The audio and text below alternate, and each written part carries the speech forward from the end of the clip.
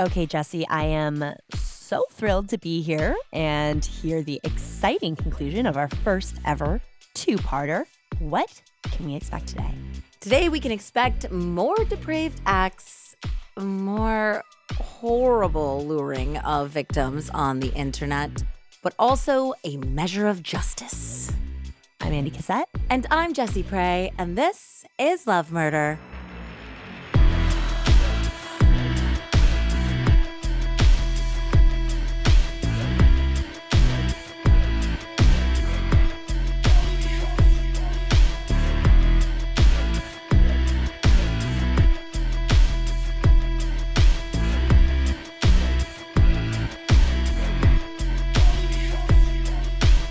Hi, Andy.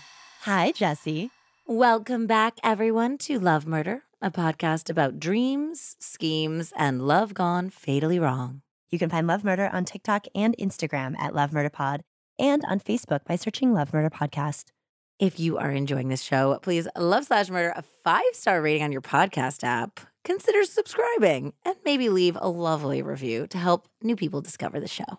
Unless you don't like the show, and then definitely don't leave a review. Definitely just send us a message or hate mail in snail mail instead.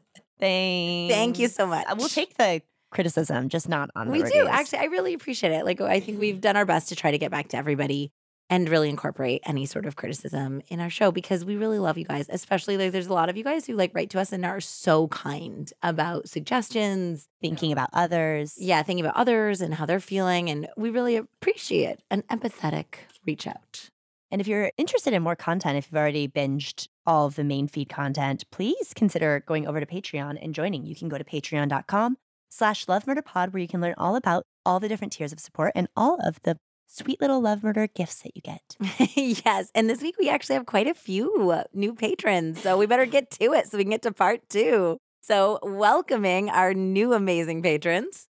Anna D., Rebecca P., and Amberly K., Miranda V., Hillary N., and Leah R., Jen A., Kate D., and Jennifer C., Maya K., Abigail W., and Vicky, Red L., Mira W., and Lauren S. And last but not least, Kev. Welcome to the group, everyone. We cannot thank you again for your support. Every week, we mean it from the bottom of our hearts, whether you are joining us on Patreon or you are supporting our sponsors or you're just here listening to us and following us on Instagram and being our, kind of invisible bestie. Our invisible online bestie. Yes, we're down with it. We are in a mutual parasocial relationship with you. So thank you, everyone. This is part 2. Obviously, we talked about last week. Part 1 and part 2 are hard for me, man. I want to deliver you a full narrative every week. So this was rough, but it really did need to be 2 parts. You did find the perfect place to pause. Yes. I have to say. I did not leave y'all on a cliffhanger. And today you are going to get a mostly satisfying conclusion. I think it's hard in true crime to really ever have a satisfying conclusion because the stories we tell are so sad. But when there is a measure of justice, as I like to say, if there's somebody that is taken off the streets, I feel like that is a happy ending. The happiest that they can exist. Oh, we're also happy because we are together today. We are together. We are in person. Ciao. Cheers. So we are full of mirth at getting to be in the presence of our best friend.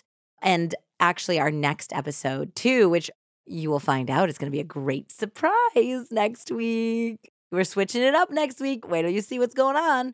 We will also be together. So you'll probably tell on the energy of the next 2 episodes. But again, this is part 2. So I cannot be wordy about my intro. So let's just jump right into it. Yeah. You're going to get all of us. You're going to drive the whole train off the rails. I know. We just got to focus back on part 2 here. Well, we are back in the depraved world of what is considered potentially the world's first internet serial killer that we know about. We left off with John Robinson getting out of prison, his prison librarian lover, Beverly Bonner, disappearing, and John discovering the 1,000,001 ways to dupe lovely, lonely women on the internet. If you haven't already, then definitely go back and listen to part 1 from last week first. So Beverly is now out of the picture, and Nancy Jo John's wife, she is managing this mobile home park that they're also living in. I think it was called the Santa Barbara Estates. And even though I think this was in Kansas, they're like really like straddling Kansas and Missouri in a lot of these places that we're talking about, but they all had names of California places in this mobile home park. So they're technically straddling Missouri, Kansas, and California. Yes, yeah. So Nancy would get up and she would go to work because she had to go to an office to manage the whole mobile home park. And he wasn't really doing much with his time. So he would get up and log himself onto the World Wide Web. Yes, this is dangerous. And it's interesting because in the John Douglas book, he talks about, and we touched upon this in the last episode a little bit, how the growth of the internet outpaced law enforcement's ability to find these predators. And like regulate. And regulate how they were, I guess, prosecuting crimes that were committed online. It's a whole new world. It was very hard when this technology boomed for law enforcement to very much scramble to keep up with what was going on. And obviously, so much of an issue with child pornography, especially. But there was also just predators everywhere who wanted to take advantage of somebody, whether that is just something as simple as conning them or swindling them or selling them something that they were never going to receive or getting their credit card information, all the way to the love scams we see on something like Catfish nowadays. Yeah. And then there was also dangerous serial killers looking for victims. And this is really the part in the story where John becomes more than, it's just really interesting about his, I guess, pathology, what kind of serial killer he is. Because up until this point, nobody has found any of the bodies of these women. They just seem like they have disappeared, including one baby. Vanished. They're gone. Nobody has found anything. There's nothing linking him to these women other than, in most cases, especially when you're looking back at Paula Godfrey and Lisa and Tiffany Stassi, they were last seen. So there's some involvement, there's a connection, but there's nothing that's coming up forensically, right? Yeah. So we have no idea what his goal is here. It doesn't seem like it could possibly be financial. And this is where he moves into almost a Belle Gunness style of something we actually see a lot in female serial killers, which is that they are killing for money. They're killing to receive some sort of profit. It's like the Black Widows that get life insurance on all of their husbands and then kill them. What we're going to be moving into in this next section is we see a different version of him, which maybe it was just for killing. Like he just was this sick, depraved person that wanted to have power over women, that wanted to control women, that wanted to control so deeply that he wanted to be godlike in controlling life and death. I mean, I could see that completely being a motivation behind John Robinson's acts. But then it's almost like he decides, well, while I'm doing it anyways, why don't I make myself a tidy little sum while I'm at it? Yeah, I mean, he doesn't care. He doesn't care. But it's really interesting because he's kind of like straddling these different types of serial killers and motivations now. And this is also very hard because what we're going to be discussing too is that the women that he's taking advantage of and scamming are people that are hard up, that are having a hard time in life financially themselves. Yeah. And he's taking advantage of people that we discussed who want to be submissives for the reason that they're fatigued by how difficult their life has been and they want somebody else to help them and take control and make decisions for them. And so it's particularly heinous. And this next group of victims is very sensitive. So there's a trigger warning because there is a minor involved in this, and it's a mother and a teenage daughter who ended up being John Robinson's next victims. So this is going to be a rough one to just jump right into part 2 with.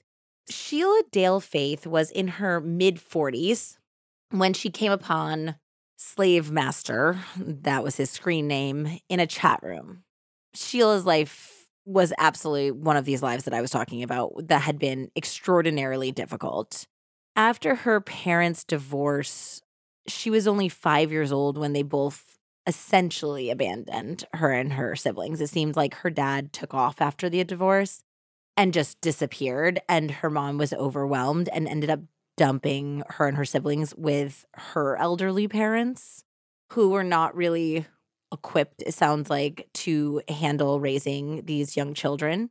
And I think, abandonment by a mom is something that just does break you in so many ways. Sheila was bullied at school for being overweight. She was very lonely, and the feeling of being abandoned by both of her parents, essentially. And I think that her grandparents probably struggled with expressing love, kind of left her with this huge hole in her heart of needing and desiring love so much. That was her one goal in life. Yeah. And it felt almost impossible that that would occur to her because she did not feel like she was particularly lovely. All of these other kids at school were bullying her and making fun of the way she looked. So there was a very brief and wonderful moment in Sheila's life where she did find somebody that was truly someone who loved her for exactly who she was, and they started building a life together. And this was her husband, John Faith. They met and married in the late 70s, and they ended up having only one child together. It was a little girl they had named Debbie.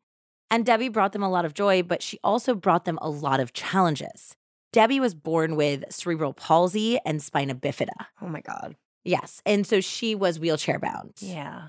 And obviously, raising a disabled child comes with a lot of complexity and financial challenges and stress on the marriage and in life.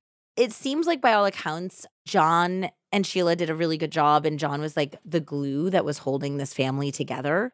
However, it's just devastating in every capacity. John Faith had a battle with cancer, and he died in the summer of 1991. So how old was she then, the baby? She was probably 11 or 12. So we've got Debbie. She's only 11 or 12. By all accounts, Debbie was someone who had incredible spirit, that even though she had all of these challenges, she wanted to walk someday. That was her goal. And she said she also wanted to be a gym teacher. Okay. Everyone said that she had a great spirit. She was like one of those kids that would be like, okay, wheelchair races, and just was optimistic. Yeah. And when John Faith died, it seemed like it really did change the fate of Sheila and Debbie's lives. Yeah. They lost the center and the anchor of the family, but also financially. He was the sole breadwinner.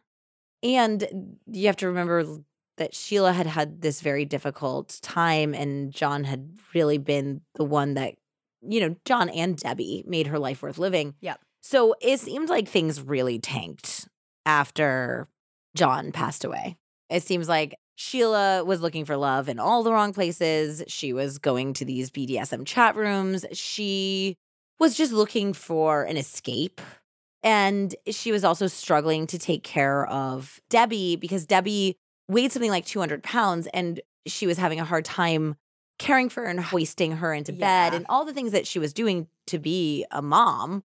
But at the same time, I think that both Sheila and Debbie were challenged. There's like no other way to put it other than this was a very, very hard time in their life. It's like losing a parent is hard enough on its own, but then when you really needed both parents to help take care of your child.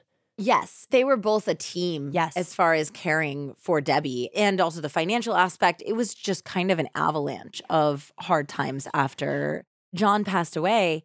And she ended up meeting a new John, unfortunately, online. And there is a picture, and I don't know if I could find it because I tried to Google it and I didn't find it, but I'm sure it exists somewhere. So we'll look for it, guys.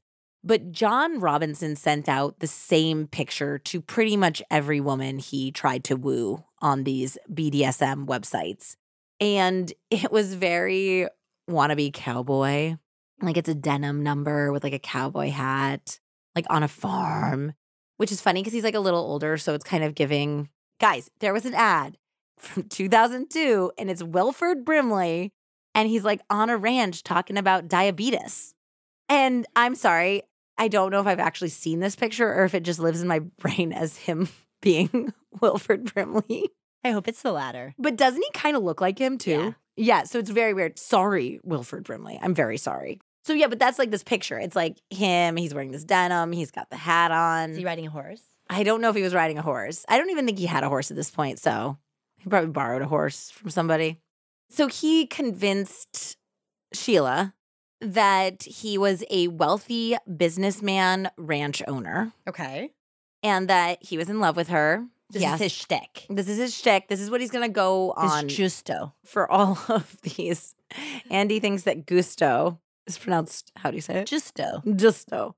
He was approaching these cons and serial killings with gusto, I would say, yes.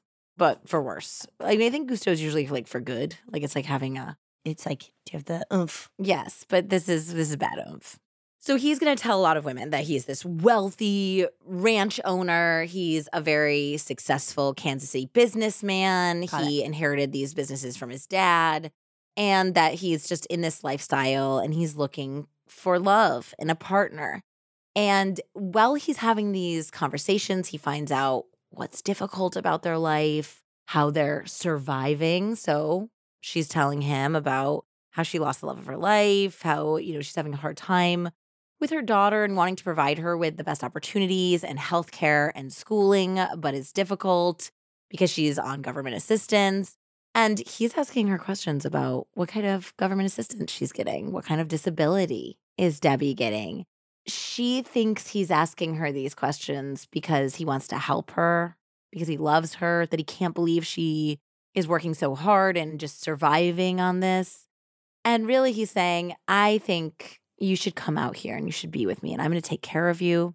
He is telling her that he found Debbie a school to go to and that he believes that at this school they can help her with her lifelong passion of wanting to walk, and that he even has figured out that there's ways that he can make it so Debbie can ride horses on his ranch. And of course, she's listening to this thinking, this is the answer of my prayers. This is a man that is going to take me away from all of this struggle, and he's helping my daughter achieve her dreams. And this is going to be the best thing that ever happened to us. And he says, don't you even worry. I'm going to come out and I'm going to get you. We're going to all go live on my ranch together. We are going to have a happily ever after. Unsurprisingly, they disappeared. Yeah, they went to Rainbow Ranch. Yeah, unfortunately. Debbie and Sheila in the late summer of 94 just completely disappeared. Who was onto it? They didn't have a lot of close relationships, I believe. I know that they told different people different things about where they were going. So nobody knew exactly where they were going. I think that there was one friend that knew she was going to be with a man she met online. But you have to also remember that in 94, meeting anyone online was so taboo. So taboo. Like immediately somebody would be like, well, it's probably a serial killer. Yeah. And I mean, it's like, in this case, it is. It was. Yeah. Yes. So I don't think she was telling people, especially given that her daughter was disabled and everything. I think that people would be like, you're putting not only yourself in this situation, but your vulnerable daughter for many reasons. Whether she was disabled or not, she was vulnerable. She was a teenager. Yeah. She was 15 years old. Yeah. So I think she was avoiding telling people for that reason, but it's also entirely possible that he told her not to tell people. Yeah. So like who discovered first that they were missing? Her landlord. Got it. Okay. When she like didn't pay rent or something. She essentially said, I'm moving and I'm going to leave soon. And then it was like, boom, they were gone. And they left behind some things. It seems like they had left more in a hurry. Like, we're going to come back for some of those things later. And then they never did. That's unfortunately what happened to Sheila and Debbie. And only a month or so after they disappeared, and really, like I said, very few people even knew they disappeared, the Social Security Administration received a medical report from a Dr. William Bonner. And if that sounds familiar to you, it is because it is from part 1, last episode. That was the name of the prison doctor who treated John Robinson and whose wife he stole and killed, we think. We don't know. It's an educated guess that he murdered them. But he disappeared her in any case. He disappeared her. Yes, he disappeared her.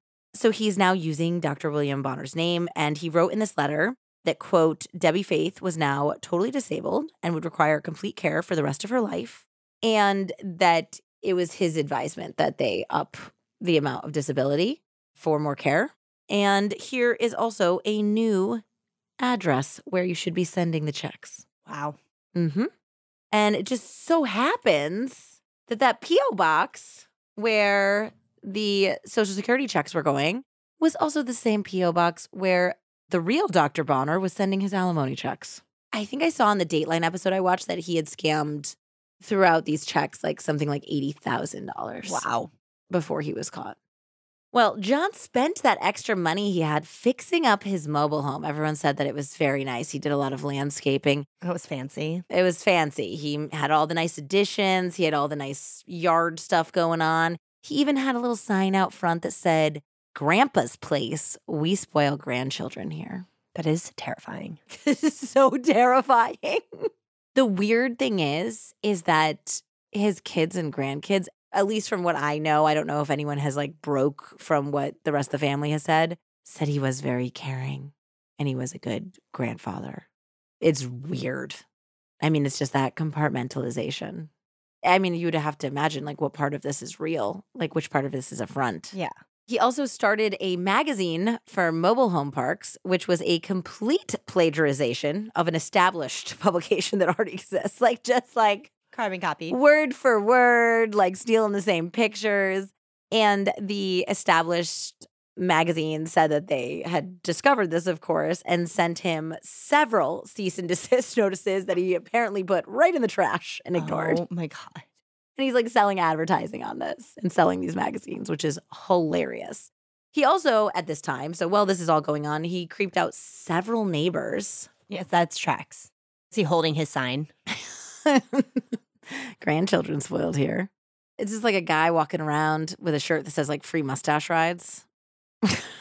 Andy's face. We're on a podcast. You have to tell them how you're feeling. You're just looking at me. Nausea? Yeah. I would see that with shock and disgust. But a guy with a mustache wearing a shirt that says "free mustache rides." Andy's never seen that. I think a lot of you guys are going to tell me you've never seen that. I mean, I've only seen it like once. I'm not saying Where? I see them all the time. Where? I think it was when I was living in San Francisco. That makes sense. That tracks. But yes, it was creepy. So he would go around and like chummily talk to everyone and try to like cozy up to neighbors. But he was doing things like finding out when women's husbands were out of town. And then when he knew they were out of town, he'd like Put his shirt on. put the mustache shirt on and walk around and bring them a casserole. No, he would just like creepily like hover around outside and like look in their windows and stuff. That's always just so hot. It's what every woman wants, is when somebody's outside your windows looking in. But yeah, no one was enjoying John Robinson. He's over here like Wilford Brimley creeping everybody out. Wilford Brimley didn't creep me out. I know, Wilford Brimley is lovely. I'm just saying, imagine a guy who looks like Wilford Brimley wearing a Free Mustache Rides t-shirt. Yeah, no, I can't. You can't, because Wilford Brimley would never. So he continued his Creepiness. online and his victim search. Isabella Lewicka was a 19-year-old college student. He is in his mid-50s, already looking like 85. Yes. He's not looking good. And Isabella had been born in Poland to scientist parents. And she was born in 1978. And they ended up, I think, fleeing communism. And they taught at Purdue University in Indiana. So that's where she was raised. And she actually eventually matriculated there. So she ended up going to Purdue. Okay. The fuck does matriculated mean? It means starting to attend a university or college, I believe. Jesse's word of the day. By all accounts, everyone said she was smart. She had this really unusual style. She's very creative. She's very artistic. So she has these scientist parents, but she had this artistic flair. She was very goth. So I guess this would be the mid-90s. Yeah. So she's like peak Hot Topic. Yeah. But she also made her own clothes. So she wasn't just Hot Topic. She was also going to sew her own Victorian dresses. Yeah, crafty. She was very crafty. She was also fond of velvet dresses. She had like long velvet dresses as well. So she had her own unique sense of style. She had multiple piercings. She was infatuated with the occult. She loved fashion design. She loved dark history. She loved wearing black lipstick. And unfortunately, in her case, in this specific case, she also was really interested in BDSM. Mm-hmm. As a promising student, 19-year-old Isabella shocked everyone when she essentially dropped out of school. So I believe that she was actually it was like she had finished her freshman year and she was going into her sophomore year. Okay. And she just never went back. And Originally, her parents thought that when she left, she said she was going to do an internship, I believe, but they didn't know anything about it, and she was being very private about what was going on. They just thought, this is Isabella. She's a free spirit. She's just doing whatever she's doing for the summer, and then she's going to come back and she's going to start school again.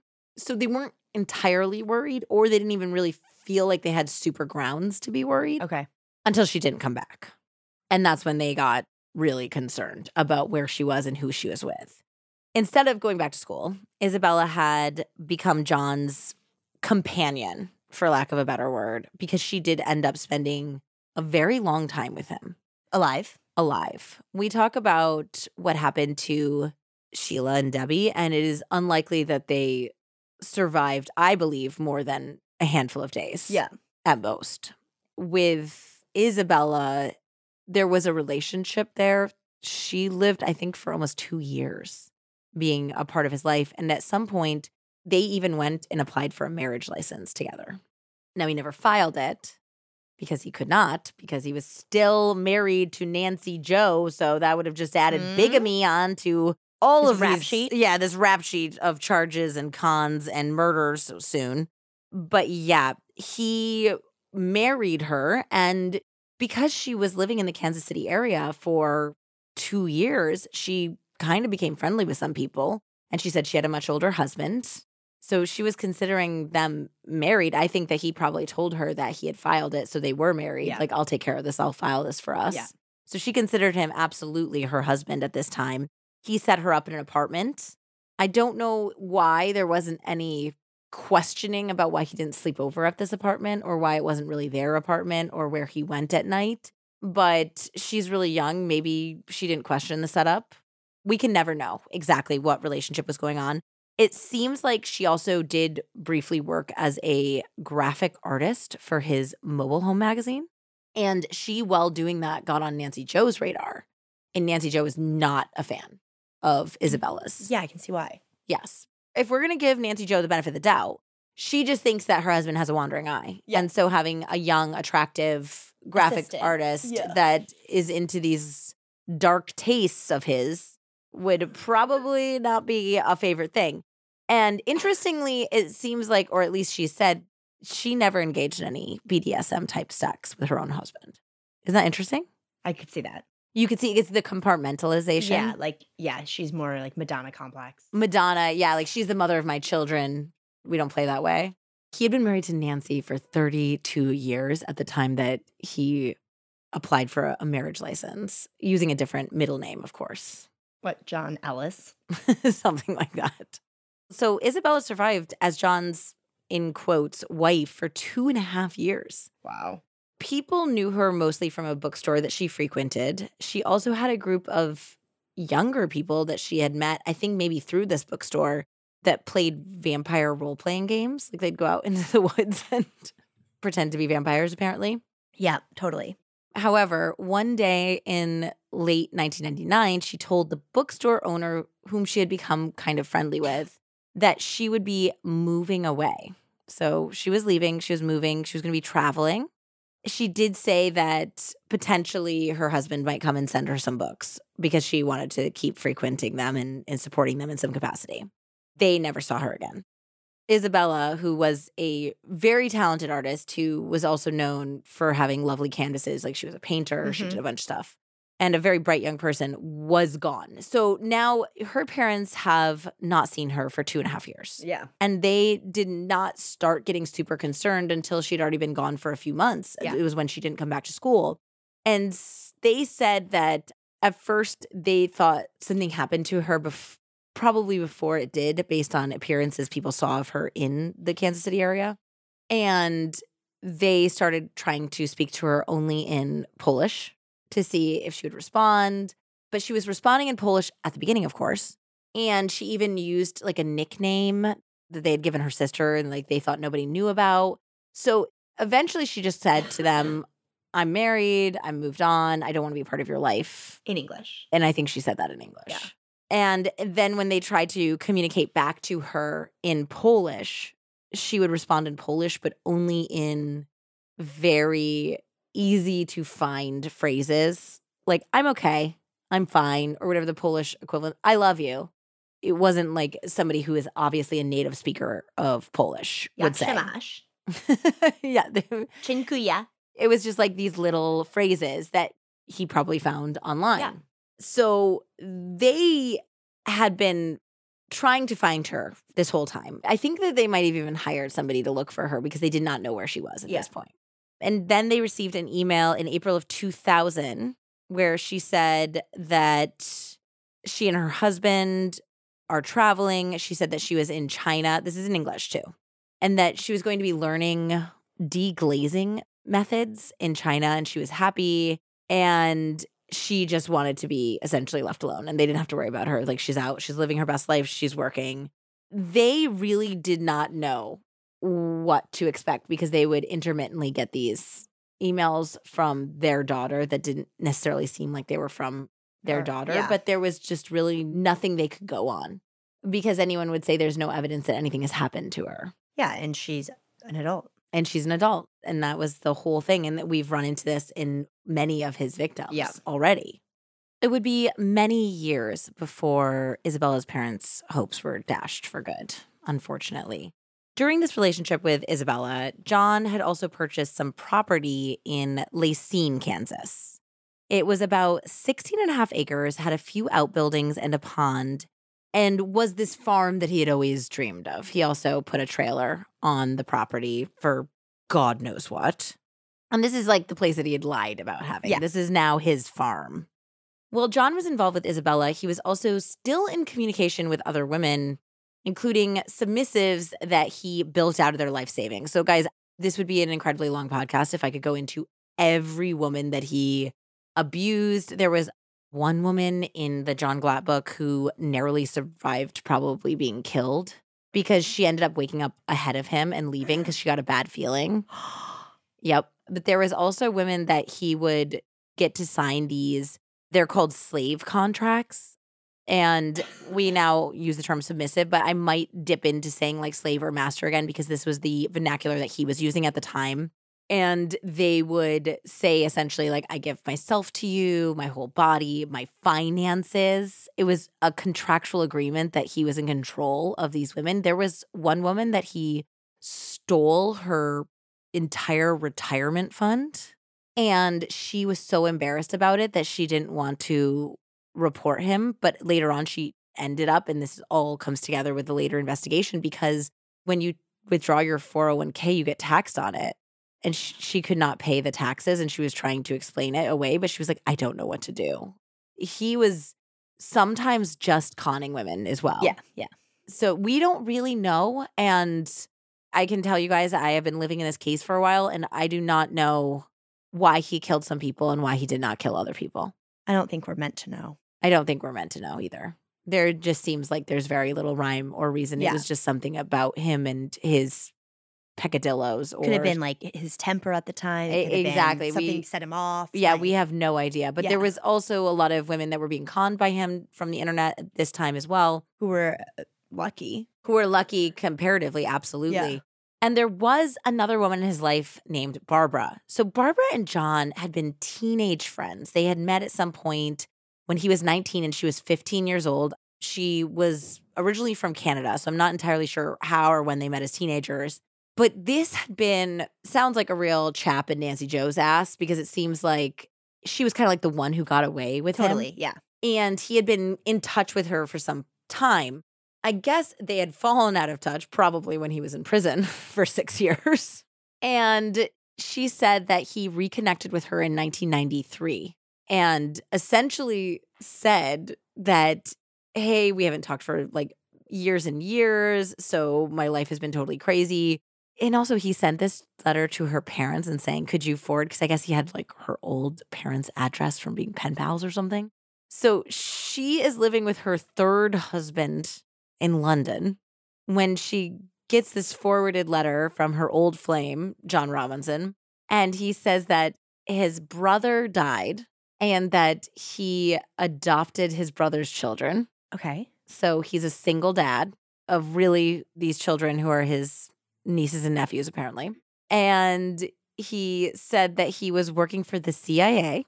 Oh, They love that. That old They chestnut. love that. That has to be a chapter in our book. It really does. Red flags. Just a little He chapter. tells you he works for the CIA. That's like the number one red flag. He's not going to tell you if he actually works For the CIA.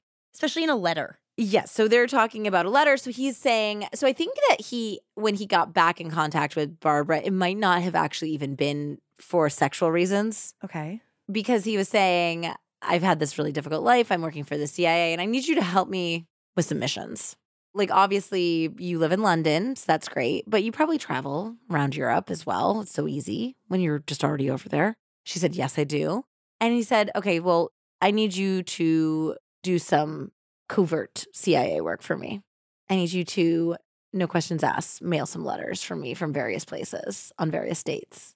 And this is, of course, to make it look like Beverly Bonner and Isabella Lewicka is traveling. So he's having Barbara mail these letters for him. This is so crazy to me, guys. He's doing all of this with snail mail for the most part because she was communicating with him via letters at this point. They do end up moving over to email and talking daily on email. But like, think about what kind of hell this man could have wrought on Facebook. No, I know. It's so scary. It's so scary to think. And I mean, I think that the whole birth of these chat rooms and these internet predators kind of was a cautionary tale when social media launched. I'm sure it was similar, but not as devastating because there was at least some sort of guardrails in place. Yeah. But it's, again, anytime there's a birth of a new technology, you have to look into how are people going to abuse this. Mm-hmm. It gives me chills to think about this man on social media, which is why he needs no access to Computers. the Facebooks. Yes. But yeah, so he's like reaching back out to her and they're now communicating via email. And she is falling back in love with him. She thinks he's exciting. There must have been some nostalgia factor here.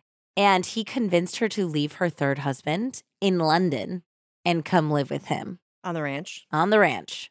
Now, there was evidence that wife Nancy did have knowledge of this relationship.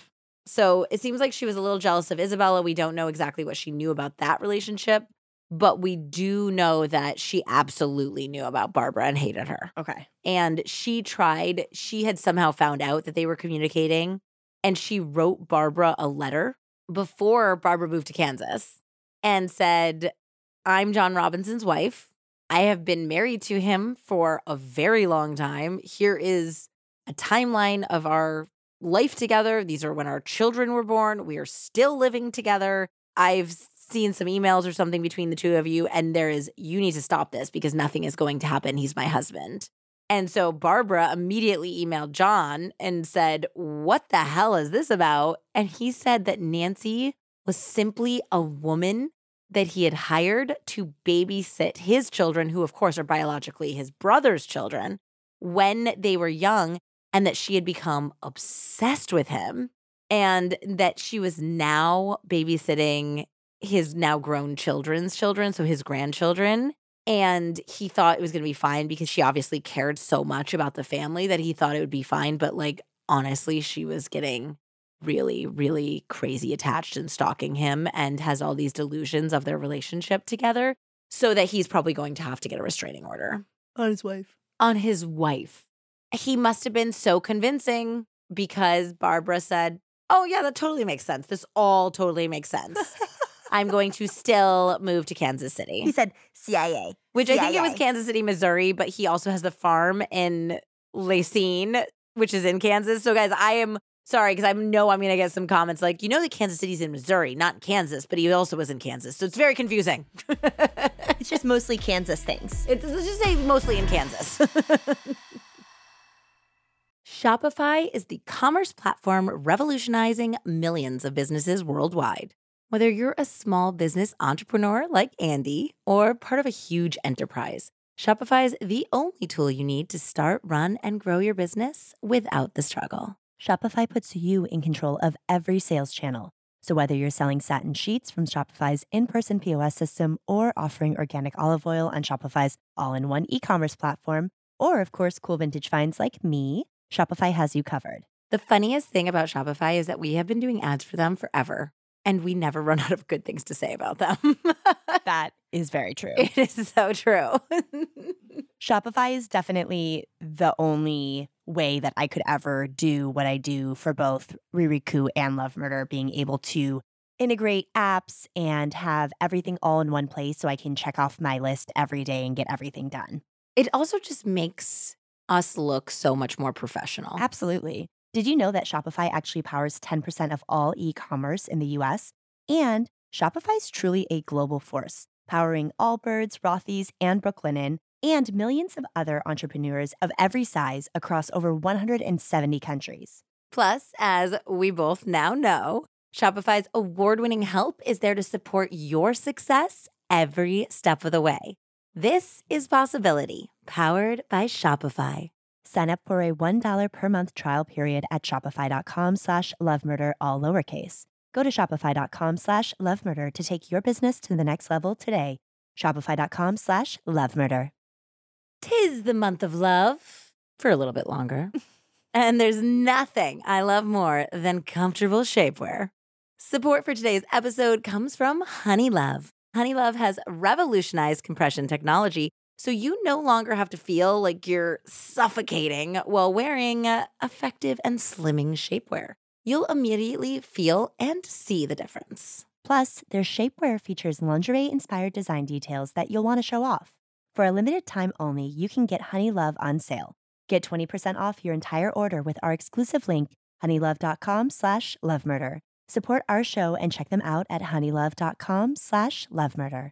Oh man, I love Honeylove because I really do feel most comfortable in a nice formal dress or even just in anything that's a little bit more form-fitting if I have something compressing me underneath. It just streamlines everything. It makes me feel more confident. I'm not thinking about where I might be bulging out. But the problem is that not all shapewear is created the same. And that means that I'm trying to eliminate bulges, but I think y'all know that sometimes you try on some shapewear and it creates bulges. Yeah. And this is absolutely not the case with Honeylove. It is my 100% absolute favorite shapewear line, and I just love everything that they do. Yeah, when talking about shapewear, Honeylove's best-selling Super Power Short is the go-to. It has targeted compression technology that distinguishes between areas where you want more support and areas that you need less compression. Their Signature X targets and sculpts your midsection without squeezing your natural curves. It's designed to work with your body, not against it. Which also means that it doesn't make your booty flat, which a lot of compression shorts do. The Super Power Short is helping ladies everywhere sculpt and smooth from stomach to thigh by offering just the perfect amount of compression. And you won't have to worry about it rolling down, which is a nightmare. It's definitely unheard of in shapewear, and thanks to flexible boning that's hidden in the side seams, it just works. This piece is also a booty lifter. Ooh. Not only not flattening, the boost bands on the back of the thigh give your bottom amazing shape. You know we've all been here, struggling to take off a tight piece of shapewear with a bathroom line out the door. The Super Power Short has a 100% cotton gusset, so you can skip the extra undies. Plus, it has a convenient opening in the panty area for super easy bathroom. No costume change required. Now, that is what we call easy access. Yeah, if you already have to take off like your full outfit because you're wearing a jumpsuit, like you don't want to have to deal with the shapewear as well. No. But it doesn't stop there. Honeylove has more than just sculptwear. They have incredibly comfortable bras, tanks, and leggings for everyday support. Honeylove is just as easy to put on as it is to take off. Shapewear shouldn't be hard. Their products make you look good and feel good. Whether it's for a wedding, event, or an everyday boost of confidence, Honeylove is the perfect +1. Treat yourself to the best bras and shapewear on the market and save 20% off at honeylove.com/lovemurder. Use our exclusive link to get 20% off honeylove.com/lovemurder. After you purchase, they'll ask you where you heard about them, and please support Love Murder and tell them it was us. Treat yourself to Honeylove because you deserve it. So she moved to Kansas City in July of 1999. Together, she and John rented an apartment. Now, I think she was a remote worker already, like so ahead of the times over here. Yeah, ahead of her time. And she had mostly European and British clients for the most part.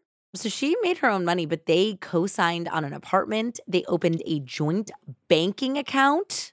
And she even allegedly landed a hand at his magazine, which I do not know how this was all going down and if his wife Nancy knew about this or what was going on at this point. He needs a new graphic designer. Apparently.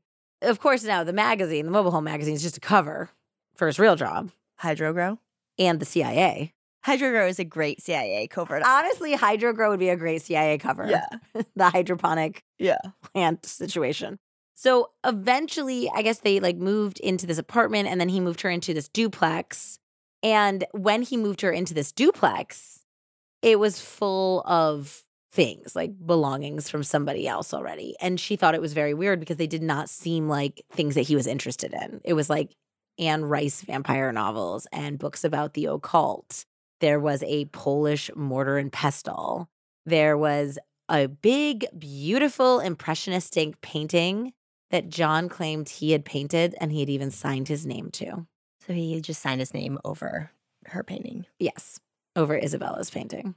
And she said that Barbara would later talk about this and say that she thought that the whole situation was weird. Like, whose stuff was this? Because it didn't seem like his. But she really loved the painting because he basically made it sound like he painted it for her. Can you imagine finding all this out later? No. But Barbara survives. Well, I figured when you said she talked about it later. Yes. So she soon realized that life in Kansas was not what it was cracked up to be. So they were supposed to be getting married. She did not want to be in Kansas anymore. She did not want to be in Kansas anymore. She was not living on some sort of ranch. She was living in a duplex and he was never spending the night with her. She said that she was there for, I think, around 9 months. 9 months she's living there.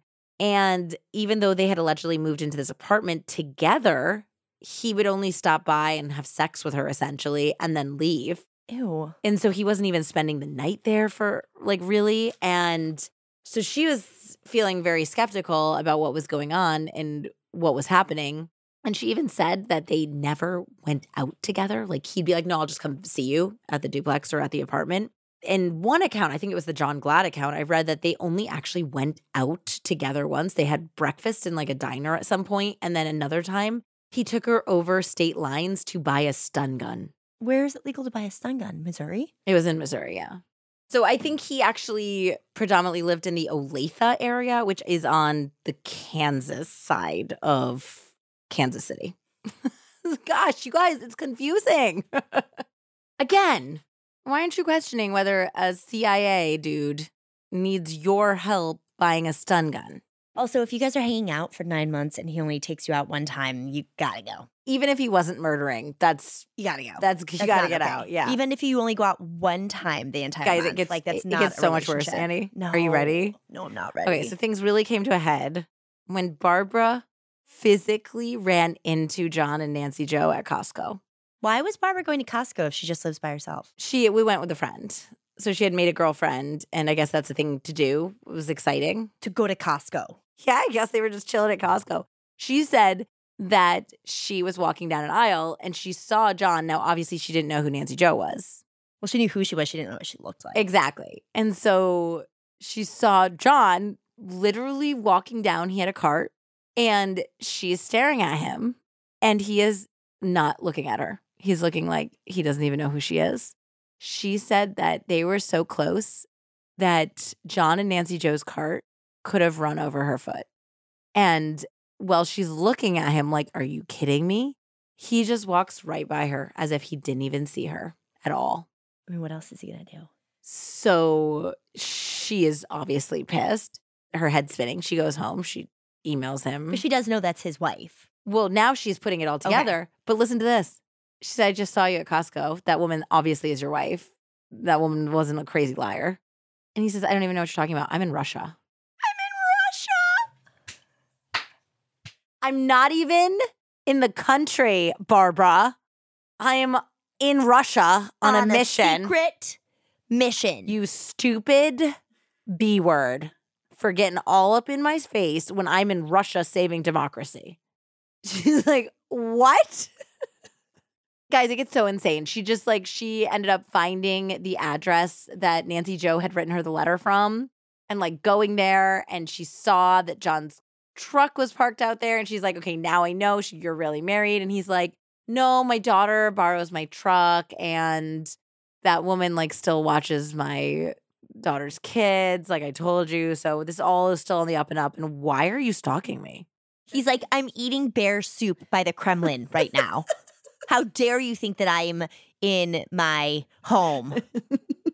So she believes him, though. Like, all of this is she's still, like, believing him, but she's also like, this is just not working out. She also said that there was some sort of currency exchange that wasn't working for her because she had clients that were in Europe. And she's like, I'm just not feeling this whole situation. I'm going to actually move back to Canada, which is what her nationality was. She was from Canada. Okay. I'm moving back to Canada. I'm sure she probably had to because Is he Canadian? no, he didn't marry her. So I'm sure she had to. There was probably some citizenship stuff going on here too. So she's like, I want to still keep like in touch and maybe we'll find a way to be together, but I'm moving back to Canada. And he's like, great idea. I love that idea. I love that for us. And so the thought process behind why he let her live is because she was saying she was going to establish a residence for them in Canada. And so when the heat got hot, when he started thinking that law enforcement might be onto him, he thought he could maybe escape to Canada. But if he's already in Russia, then I don't. Yeah, so she's back in Canada, but they're still in touch. And she also allegedly did not ever do any BDSM sex play with him. Interesting. Yeah, I think she was just like a trip down Memory lane. Yes, there was something there. I mean, it's definitely seemed like she was the one that Nancy Jo had her eye on. Yeah. And was concerned about. But also, this guy is just like a straight up king of gaslighters. I was in Russia. Unbelievable. Okay, so they were making plans for John to move to Canada at some point in 2000. That was the idea. She's still open to that. Yep. So even though this sounds like a disaster to me in every capacity, she was still thinking that he was going to end up coming in. Like, maybe it'll be better when he's in Canada rather than she's like at the duplex alone in Kansas City. Yeah. Well, John would not make it to Canada, just so you guys know. Huzzah. Eh? Hey? Unfortunately, though, John being brought to justice would not come fast enough to save the life of Suzette Troutman. And Suzette is where we started this very long story when we talked about Suzette online and her friend Laura Remington. Lauren Gore. Yes, Laura and the Gorian BDSM. So we talked a little bit about Suzette at the beginning, but now we're going to go back and we're going to talk about her more in depth. Suzette was a small town girl from Monroe, Michigan. She was born on April 13th, 1972, which I also found was interesting because Lisa Stassi's birthday was April 11th. She was the youngest of 5 kids, and from the very beginning, Suzette had a fearlessness and this incredible embrace of life, but almost to an unsettling degree. When somebody is so brave and reckless and willing to embrace life and just go out there and do it, but to the point where you're like, hey, I just love you and I want you to be safe. It seemed like she might have not had that self-preservation. She just was like living life fully. Like our toddlers. I honestly really thought of our toddlers a lot about this. Just the absolute lack of fear. They said that she was just like that immediately as like a little kid. Yeah. She loved horseback riding. Her mom said that because she was the youngest of 5, that contributed because whatever the eldest kids were doing, she was like, I could do it too. Yeah, and she's like 2. And she's 2. Yeah, she can't do it. But she would go and try. And she was not deterred by failure. Let's just not break your neck, though. That was the challenge in raising Suzette, was she was just brave and strong. She loved animals. She loved horseback riding. She especially loved dogs. She was particularly attached to these 2 Pekingese dogs that she had named Harry and Pika. They were like the loves of her life and her children. She could be stubborn. She was independent. She loved fiercely. And there were a couple things in her early life that caused emotional scars for life. It sounds like her parents' divorce when she was 11, which was their final divorce, had been very hard on her. But the John Douglas book said that her parents were married and divorced 3 times. There was a lot of strife in the home, I would imagine, if, from my understanding, the same couple getting married and divorced 3 times. Yeah. Tumultuous. It's tumultuous. So she had a tumultuous upbringing, and I guess that her parents' real split when she was 11 years old broke her heart. She would also later tell a friend of hers that she had been sexually assaulted as a child. So there was some child sexual abuse that had happened.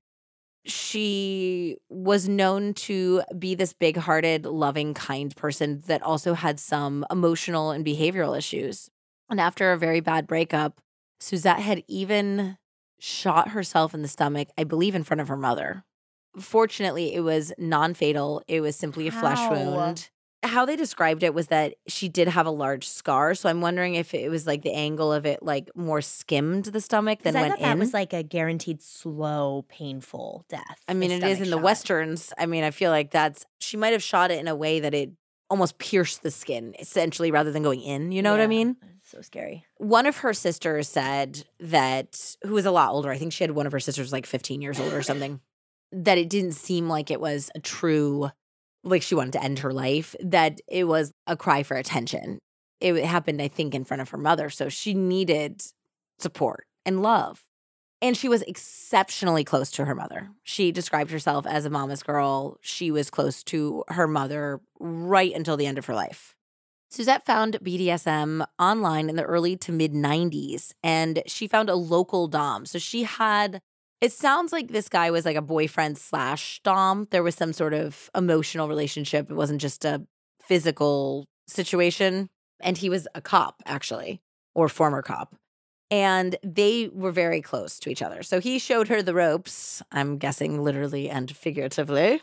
And she was particularly interested in Gorian BDSM, which we talked about at the beginning of last episode, which seems like a very extreme form of BDSM, where essentially the submissive cedes all control in all ways of their life. There's no safe words, there's no boundaries. They're essentially somebody else's property with no say in how they treat you.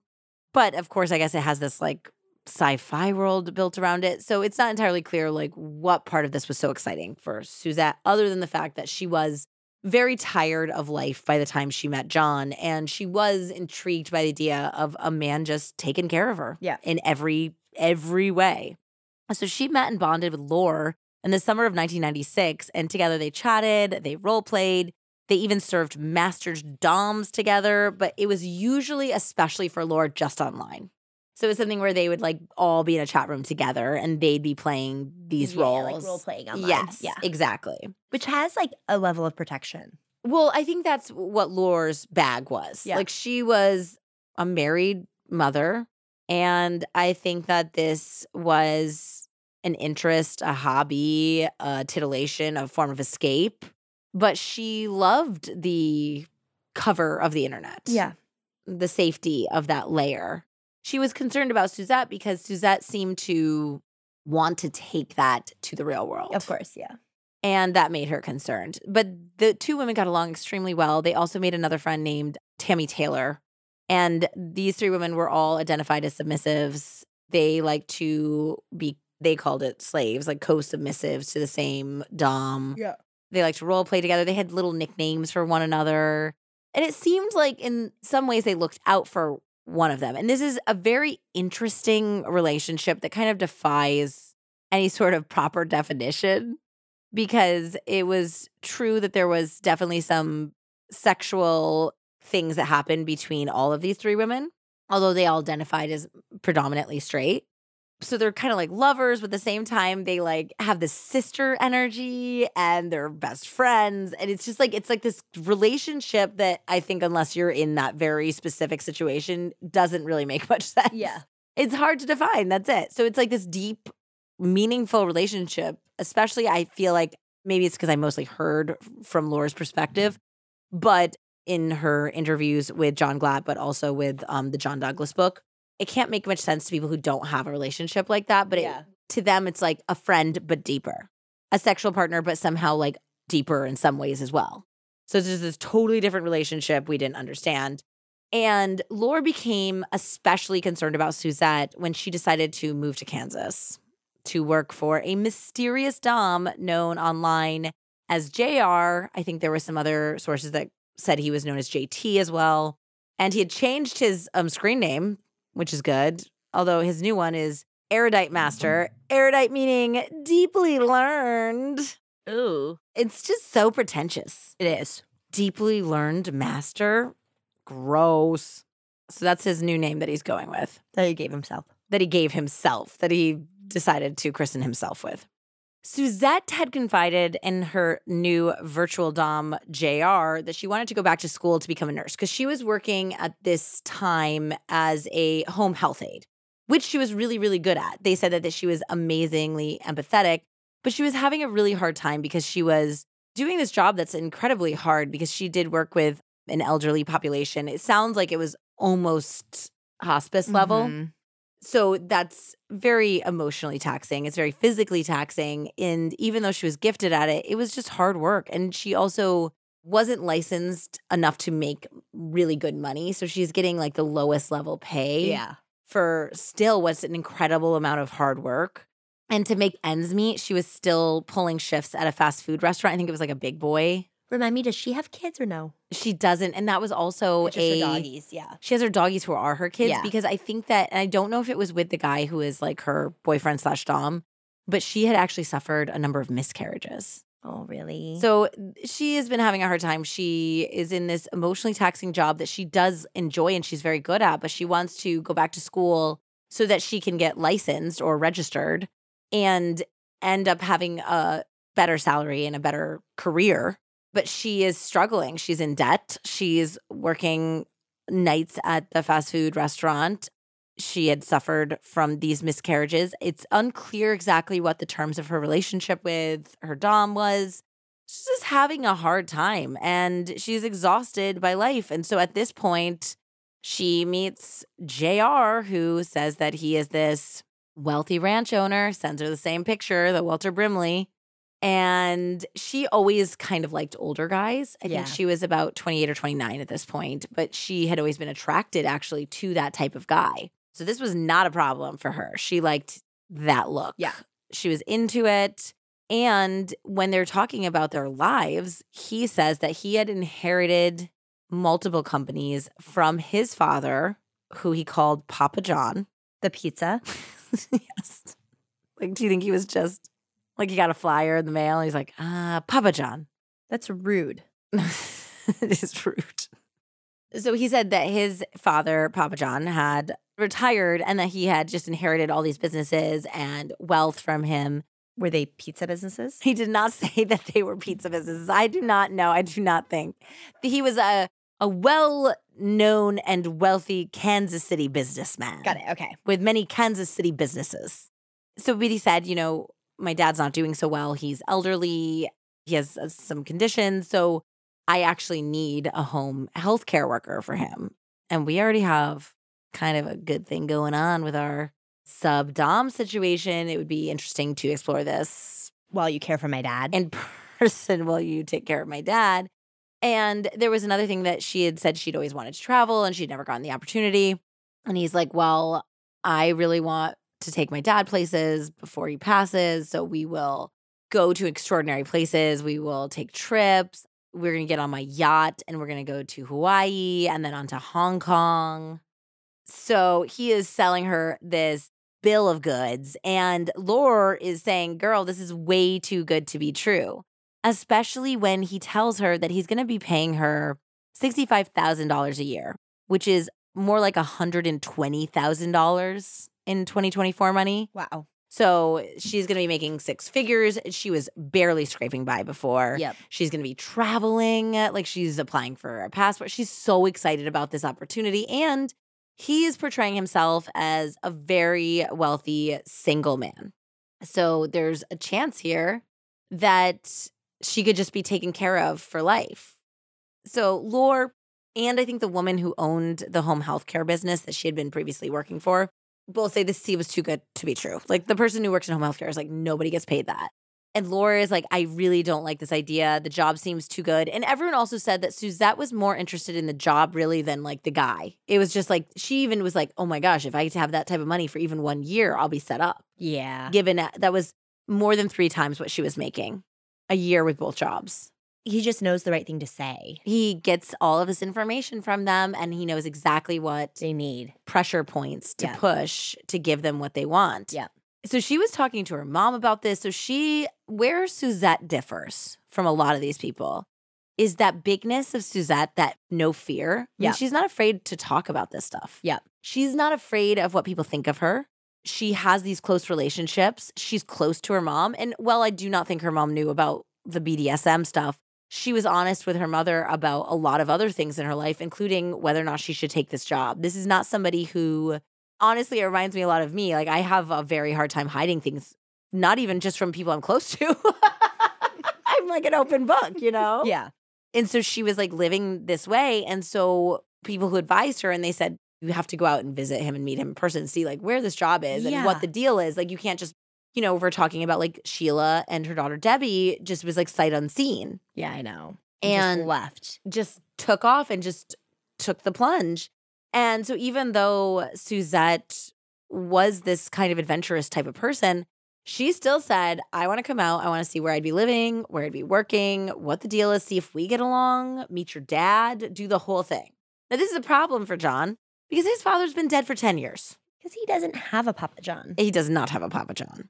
He's just a side of garlic dip. Just a side of garlic dip, oh God.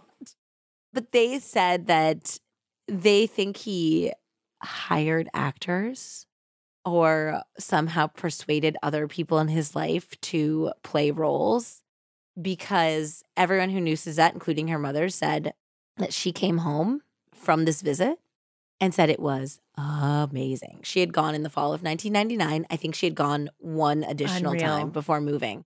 And her mom said that she said a limo met her at the airport, picked her up, took her to a hotel because she's obviously just staying there.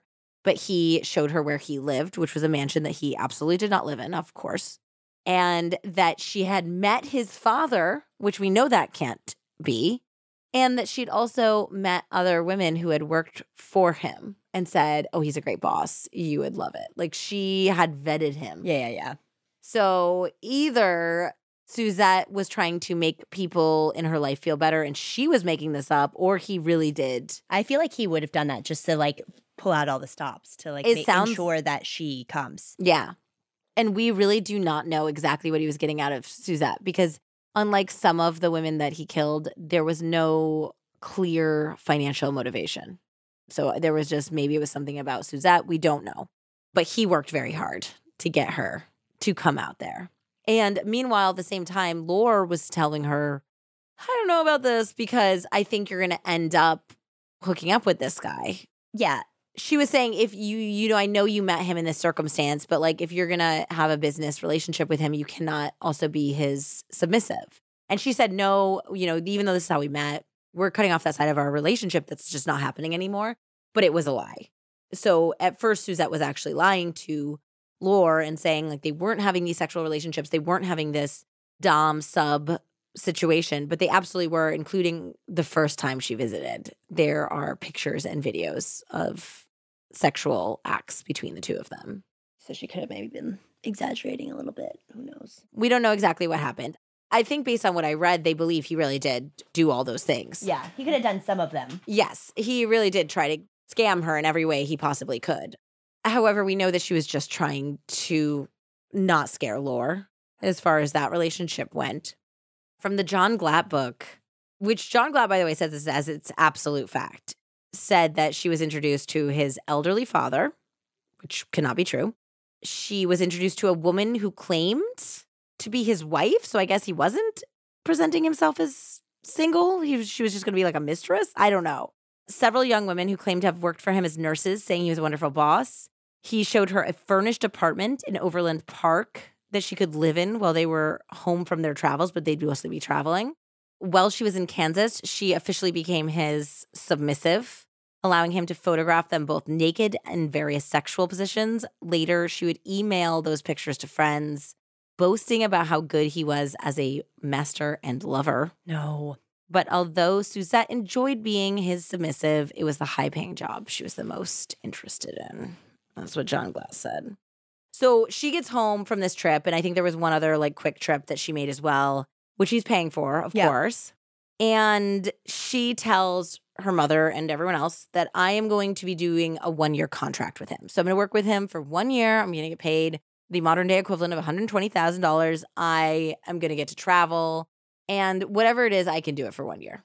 And then after that, I'm basically set. And what am I losing here? Yeah. Either it works out and it's great and it continues to work out, or our relationship progresses, or it really doesn't work out. And then I'm in no worse a situation than I was when this started, moving back in with my mom. And now I have a lot more money. Obviously, there was one other worse situation that she was not even contemplating. It's wild that she didn't think that at all. But Laura did. Lore did. I don't know if Lore immediately got the feeling that there was something wrong about this man, or if she was just concerned about Suzette in general and getting in too deep or losing the business opportunity, if it had ever been real in Lore's mind, because of a messy personal relationship. Okay. I think she was just in general feeling very hesitant and not really feeling like this man was trustworthy, whether or not he was a killer or not. So she ended up deciding to take the job at the beginning of 2000, and she now had to wait for him to say when she could move. And she set out in her car with most of her belongings, her computer. She had like a desktop computer that she literally like took apart and like put in her car. Her 2 tiny little dogs, Harry and Pika. And she arrived in Kansas City on Valentine's Day, 2000. Whoa. And right away, very similar to Barbara, only a lot different in many ways, everything was not what she was expecting. Yeah. We're not getting the limo. We're not getting the fancy apartment that was already furnished that she was supposed to be moving into. So he tells her when she arrives to go to a hotel. It was kind of like an extended stay. I think it was called like the guest suites or something. Okay. And he says, oh, the apartment's actually not ready for you. Sorry. I have another employee that's still moving out. So you can't move in there. You have to stay in the hotel. And it's basically, it was like a extended stay motel kind of place. And he's not having her go to work. She's there for a couple weeks staying in this motel, and he's showing up and having BDSM style sex with her. And she's like, aren't I supposed to be caring for your dad? What's going on? She was emailing her friends saying she was bored. She was going out of her head. Her friends were like, why don't you go out and like find a place to have a drink or something? Yep. And she's like, I don't never know when he's going to show up. So I don't want to like be drunk or like have him show up in the morning and I'm like passed out hungover. So I'm not going to do that. And the worst part of it was at the beginning, and I don't know if she like moved hotels or they just found out she had the dogs, but at the beginning she was like hanging out with her dogs and she was like braiding their hair and taking them for walks and doing stuff with them. But then either this hotel found out about the fact that she had the dogs and it wasn't allowed, or he moved her for some reason into a different place that didn't allow pets. So now she had to take her pets, her babies, to a dog kennel to leave them because the hotel or motel was like, we will kick you right out if you have these dogs. So now she's like spending her days going to the kennel to visit her dogs because they can't stay with her. So this is just not going well. She, at this point, was honest with Laura about some parts of this, being like, she was still like trying to have a positive feeling about all this, saying like, yeah, you know, I am sleeping with him, but you know me, like would I have a normal style boss? Like would I have a normal style life? Like that's not me. And I'm really into him. He's really hot. He does it for me. Like this is my thing. So she liked his whole vibe for whatever reason, or at least she said this to Laura. But she did also admit that she was a little disillusioned by what was going on. She was bored. She was somebody who had a lot of energy and a lot of spirit and wanted to work and had been working around the clock pretty much her whole life. Yeah. So she's like, I don't know what's going on. I'm like wondering, did I sell myself to the highest bidder? Like, what am I doing here if I'm not working? She actually thought that. Yes. She said that in like, there was one melancholy email in which she was writing to Laura and being like, maybe this wasn't exactly what I thought it was going to be. And Laura's like, I know. But they were to tell you, I told you so. Yeah. And so they were trying to make plans for Laura to come out to Kansas City to see her. But at the same time, she was like, well, I don't know how long I'm going to be here because we are supposed to start traveling soon, and that's what's going on. So Suzette was excited when John told her that they would finally be going abroad on March 1st. So she arrived on Valentine's Day, and it's just been a couple weeks of her just going out of her head and them having sex and him videotaping it, and this comes up later. And losing her dogs. But she is going to get the dogs back. The dogs are coming on the yacht with her. The yacht? Yeah, well, they're supposed to basically, they're going to be driving from Kansas City to California, where they will be getting on a yacht, and then they will be sailing to Hawaii and then Hong Kong and then Australia, I think, or something like that. Or some, whatever version of those 3 places that makes sense. But those were the 3 places she was talking about going. So she tells Laura very excitedly that they have plans. Like she's going to pack up her stuff because they're going to put it into storage. She's finally moving out of the hotel. That she's going to go get her dogs. And that she is going to go see his farm before she leaves.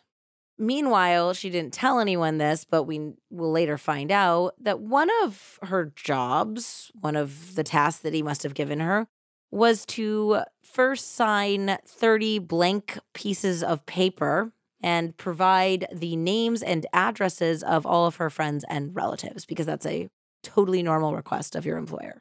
It's just like normal yacht proceedings, Yes, you have to sign 30 blank pieces of paper before you can set foot. Like, take off your shoes and sign 30 blank pieces of paper. You could also put those like footy covers on the shoes. Yes. You can pick. Yeah. So I think she was talking to, there was another woman, and I don't know if it was Tammy. It might have been Tammy, but it might have been somebody else.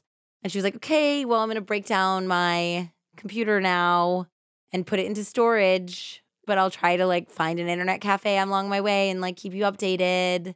And that, I believe, was the last time that anyone ever heard from the real Suzette. So on March 1st, the day that Suzette checked out of this motel and believed that she was, and they ended up going over to the kennel and getting the dogs. And he even John Robinson got in a fight with the kennel about the cost because it was like $400 or something because she'd been there for 2 weeks. And he was like mad at them for boarding the dogs there. Well, they were not going to be boarded there for much longer because that same day that they were removed from the premises and their beloved human, Suzette, disappeared, Animal Control received a call that 2 well-groomed and seemingly well-cared-for Pekingese dogs were running loose around a mobile home park. Huh. It happened to be the Santa Barbara Estates, the same mobile home park that Nancy Jo Robinson managed. Now, apparently, and I'm not sure about it at the time, this particular county euthanized dogs if they hadn't been like claimed or adopted within a week or two. Yeah. It was like a county rule. And fortunately, both Pika and Harry were adopted into 2 separate but 2 loving homes. So they found families. Thank goodness. I think one of them was like rescued literally like the night before they were supposed to be euthanized. There's some saving grace there because we know that that's what Suzette would have wanted, for her babies to be okay. And honestly, they're like a little bit of a clue later on. Harry and Pika are A-okay, at least physically. They must be very confused about what is going on with their lives, obviously. And then the very next day, so we're talking March 2nd, Laura begins to receive emails from Suzette that just didn't seem quite right. So there was a few days that she is exchanging emails with Suzette where she's not really thinking anything's off, but some of these things start stacking up. Almost right away, first of all, Suzette was pushing her dom, JR, who's supposed to be her boss, on Laura, saying, you should really be also serving him. He's an amazing master. He is so good in bed. He's incredible. Like, you should have your own one-on-one relationship with him.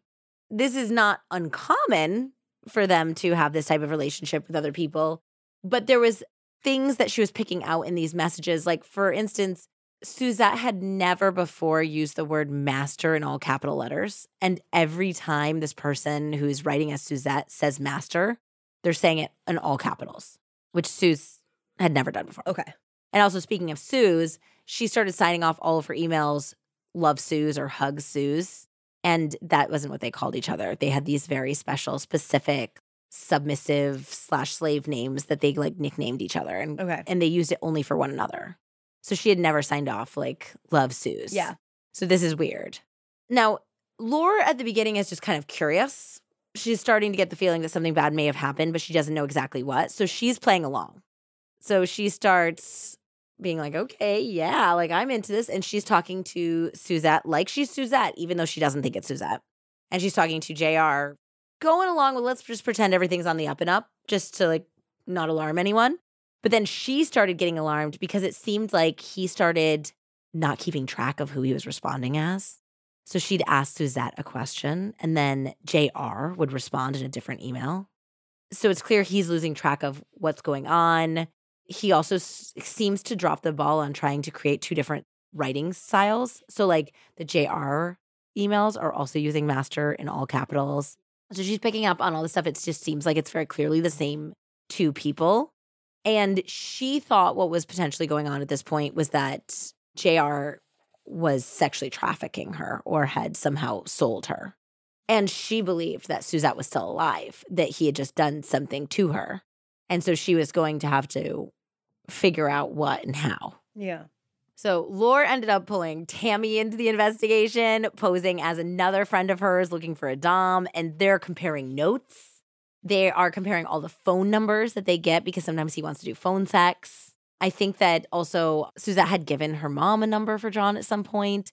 So they end up, like, I think she tried to call the police, and at first there wasn't any interest, but then they literally got in contact with her old dom, the police officer or ex-police officer from Michigan, and said, she's gone, she's writing these emails, but it doesn't seem like it's her. We're really nervous. Can you trace all of these phone numbers? Yes.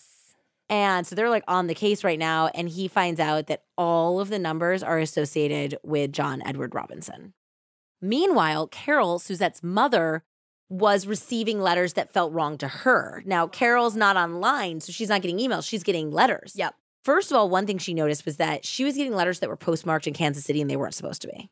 It was about how, like, they had just set out on their travels, and they're on the road. Why are they coming from Kansas City? So he might have just, like, thought, like, oh, she's old, she won't notice. He's getting sloppy. He's getting sloppy. He is, like, running all of these cons on cons on cons. He had other women that were, like, in the docket right now, too, that he was wooing and seducing. So he's got so much going on now. All the plates are spinning. Yep. And he is not keeping them in the air right now.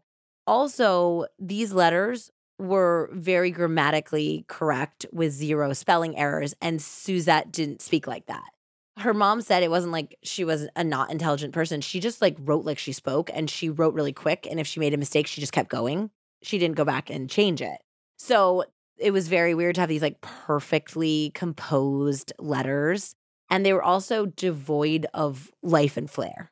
It was almost like we went to this place and we saw this thing and it was very nice. And that's just not how her, like, amazing, wild, big-spirited daughters wrote or spoke. It was just devoid of that personality. And it just wasn't. And it was the things she was writing about weren't things that she would be interested in or write about. So immediately her mom's like, something seems very, very, very wrong here. It's wild that, like, she knew her that well. They were extremely close. Yeah. This was tragic for Carol in every way. And in honestly, a big thing about, which I didn't even touch on before, but was that she didn't want to leave her mom. She very much considered not taking this opportunity for the one reason being how close and how much she loved her mother. Yeah. And her mother actually managed the fast food restaurant that she occasionally worked at. So they were very, very, very close. So then she got extremely alarmed when John Robinson called her. So he called Carol. And we don't know whether he thought maybe she was on to him or he's trying to distance himself from Suzette. And he said that Suzette had quit her job with him, that they had been in California, and she had run off with some man, and that she had also taken his bank card and she was fraudulently using it. And he was very upset about the entire situation. And so if and when her daughter, her thieving daughter, who ruined this amazing opportunity, got in touch with her, she should call him. He's like, please, can you have her call me because I'm very upset about this whole situation. If she has his bank card, can't he track where she is? You would think so. Yeah. Now, Carol was blown away by this because this just doesn't make any sense. That's not her daughter. That's not what she would do. Also, she would have called her. And she has not heard her voice. Yeah. If she did get in the situation, if you're like, Mom, I'm making this crazy choice, I'm going to run away with this guy. This is like she would tell her. Yeah, but there's other kids who wouldn't. There's other kids that wouldn't, but this isn't her kid. Yeah, but I think he's gotten away with it. He's gotten away with it because most people do not talk to their parents this much. Mm-mm. So she is so upset. She calls her daughter, who I think lived in a different state. I think her daughter was in Florida or something. So she's like in Michigan and she's so upset. She's like, her daughter was like, I'm going to figure out how to call the police in Kansas City. So her daughter calls the Kansas City police and they were like, something is very wrong here. This just doesn't make any sense. We're getting these letters that don't make any sense.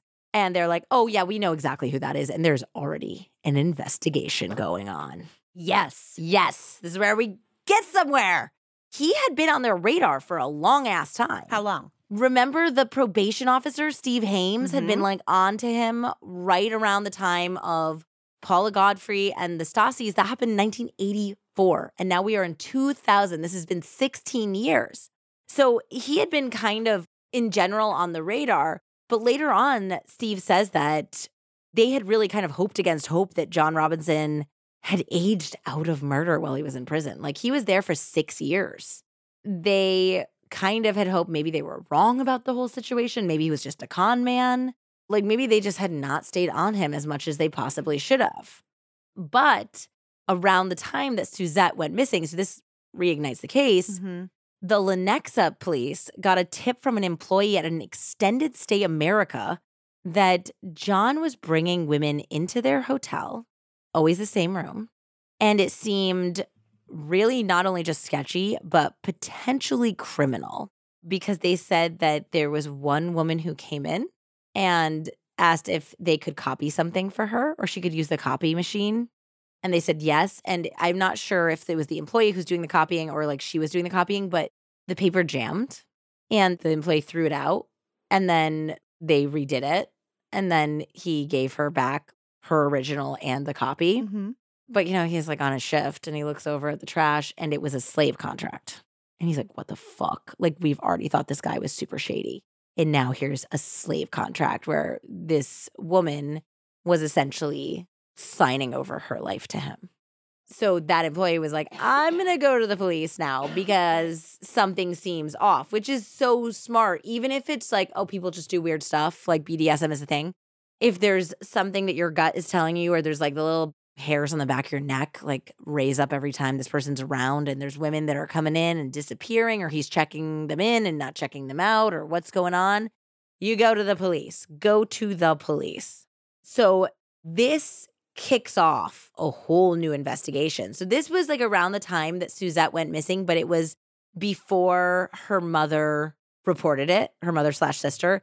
And I think Lore might have also been calling or messaging the police. But I think because of the whole Kansas City thing, like Kansas City, Missouri, I don't know if where Lore was messaging was the right department or something. Okay. So anyways, it all comes together and the Lenexa PD puts together a task force because they look into his history. They talk to Steve Hames. Now they know that Suzette is missing and they're like, we are going to put together a mother effing task force. Lore Remington was already up in their business and about to be like in their ear. And we've got Carol also being like, there's on the Dateline, it's like she's recording conversations with him because she had his phone number because he called her. And also Suzette had given her his number and she called him and he's like, I don't know where she is. But like, there's like teams on teams of people now like coming for him. Yeah. So one piece of information that Carol had given to the police was that Suzette was absolutely obsessed with her dogs, that she even put them in her purse to take them to the grocery store. Yeah. That was like that type of relationship. And so she's like, you should look for Pekingese dogs that might have been found because if they're not with her or God forbid they're dead, then he did something to her because she would not have parted with her dogs. So they do some good old fashioned detective work, find out like all the animal control, all the animal shelters, and they find Pika's new home. I think they ended up finding both dogs' new home. And I think it's the officer. I think he's on one of the shows I watched. And he said that not only did Pika still have visible crimps in the dog's hair from where she was braiding it, because the mother was like, she likes to braid her dog's hair. When he said, Pika, Pika, come, the dog came. Do you think it's Pika because it's Pekingese or because of Pikachu? It's spelled P-E-K-A. Yeah, so Pekingese. I think so, Pekingese, yeah. So at that point, the police have a lead because where were these dogs called in? But a mobile home park. Where he happens to live and his wife happens to manage. Le Santa Barbara. I mean, he was getting so sloppy now. Yeah. And he had made a big deal about paying and had getting the dogs out. Getting the dogs out of the... So this is like, there's a huge trail of him with these dogs right now. But they also now know that Suzette very likely met a terrible fate. Yeah. They also know that based on these like comings and goings of room 120 at the Extended Stay America, that John Robinson was still actively luring women there. And he was very active online. So they needed to do something to step in and try to save these women. And to do so, they contacted Lore Remington and they asked her to go undercover, essentially. Okay. She was like ready to like full on like, put me in, coach. I will go meet him. You can wire me up, do whatever you need. And they're like, I don't think that's really safe. We need to find out everything we can about his MO. And he's going to be trying to lure you. So they asked her for quite a few things. She had to give them an entire education on BDSM and how these online communities work. And she's literally like talking to That's the amazing. detectives and like the FBI and being like, this is how this community works. And this is what this like form of BDSM does. And this is like a totally normal way of communication. This is things that are red flags. And this is how this is different. And so she's telling him, and it's really funny because I think it's John Glatt's book that has some of these like email exchanges between her and this detective that's like, wow, yeah, we don't get a lot of these cases. Even at one point, he's like, I think it's like that movie 8 mm. She's like, that's just sex. Has nothing to do with BDSM. Like, and he's like, oh, okay. I'm back to the drawing board. Like, it's like, this was such a new world. The internet, the BDSM, like all of this. So she's like telling them. And meanwhile, they're educating her on when you talk to him on the phone, which she was like recording conversations too.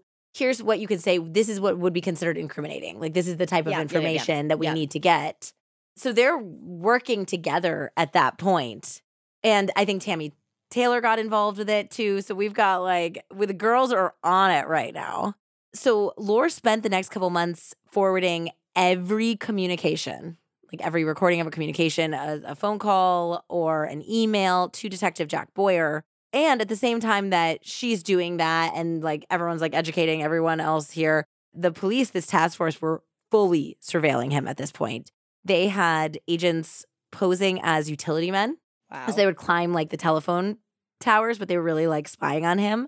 They had one officer go in his neighbor's backyard and pretend to be sunbathing, just keep an eye on his mobile home. They had people coming to grab his garbage, which they did ultimately find some stuff from his garbage. Good. So they had like the garbage workers. I mean, they were all over him at this point. And they were also watching him when he set up a date with a psychiatrist named Vicky, who drove from Texas. She also had a dog. She brought her dog with her to stay in the Extended Stay America room 120 with him. And so they got the room like right next door while they're meeting.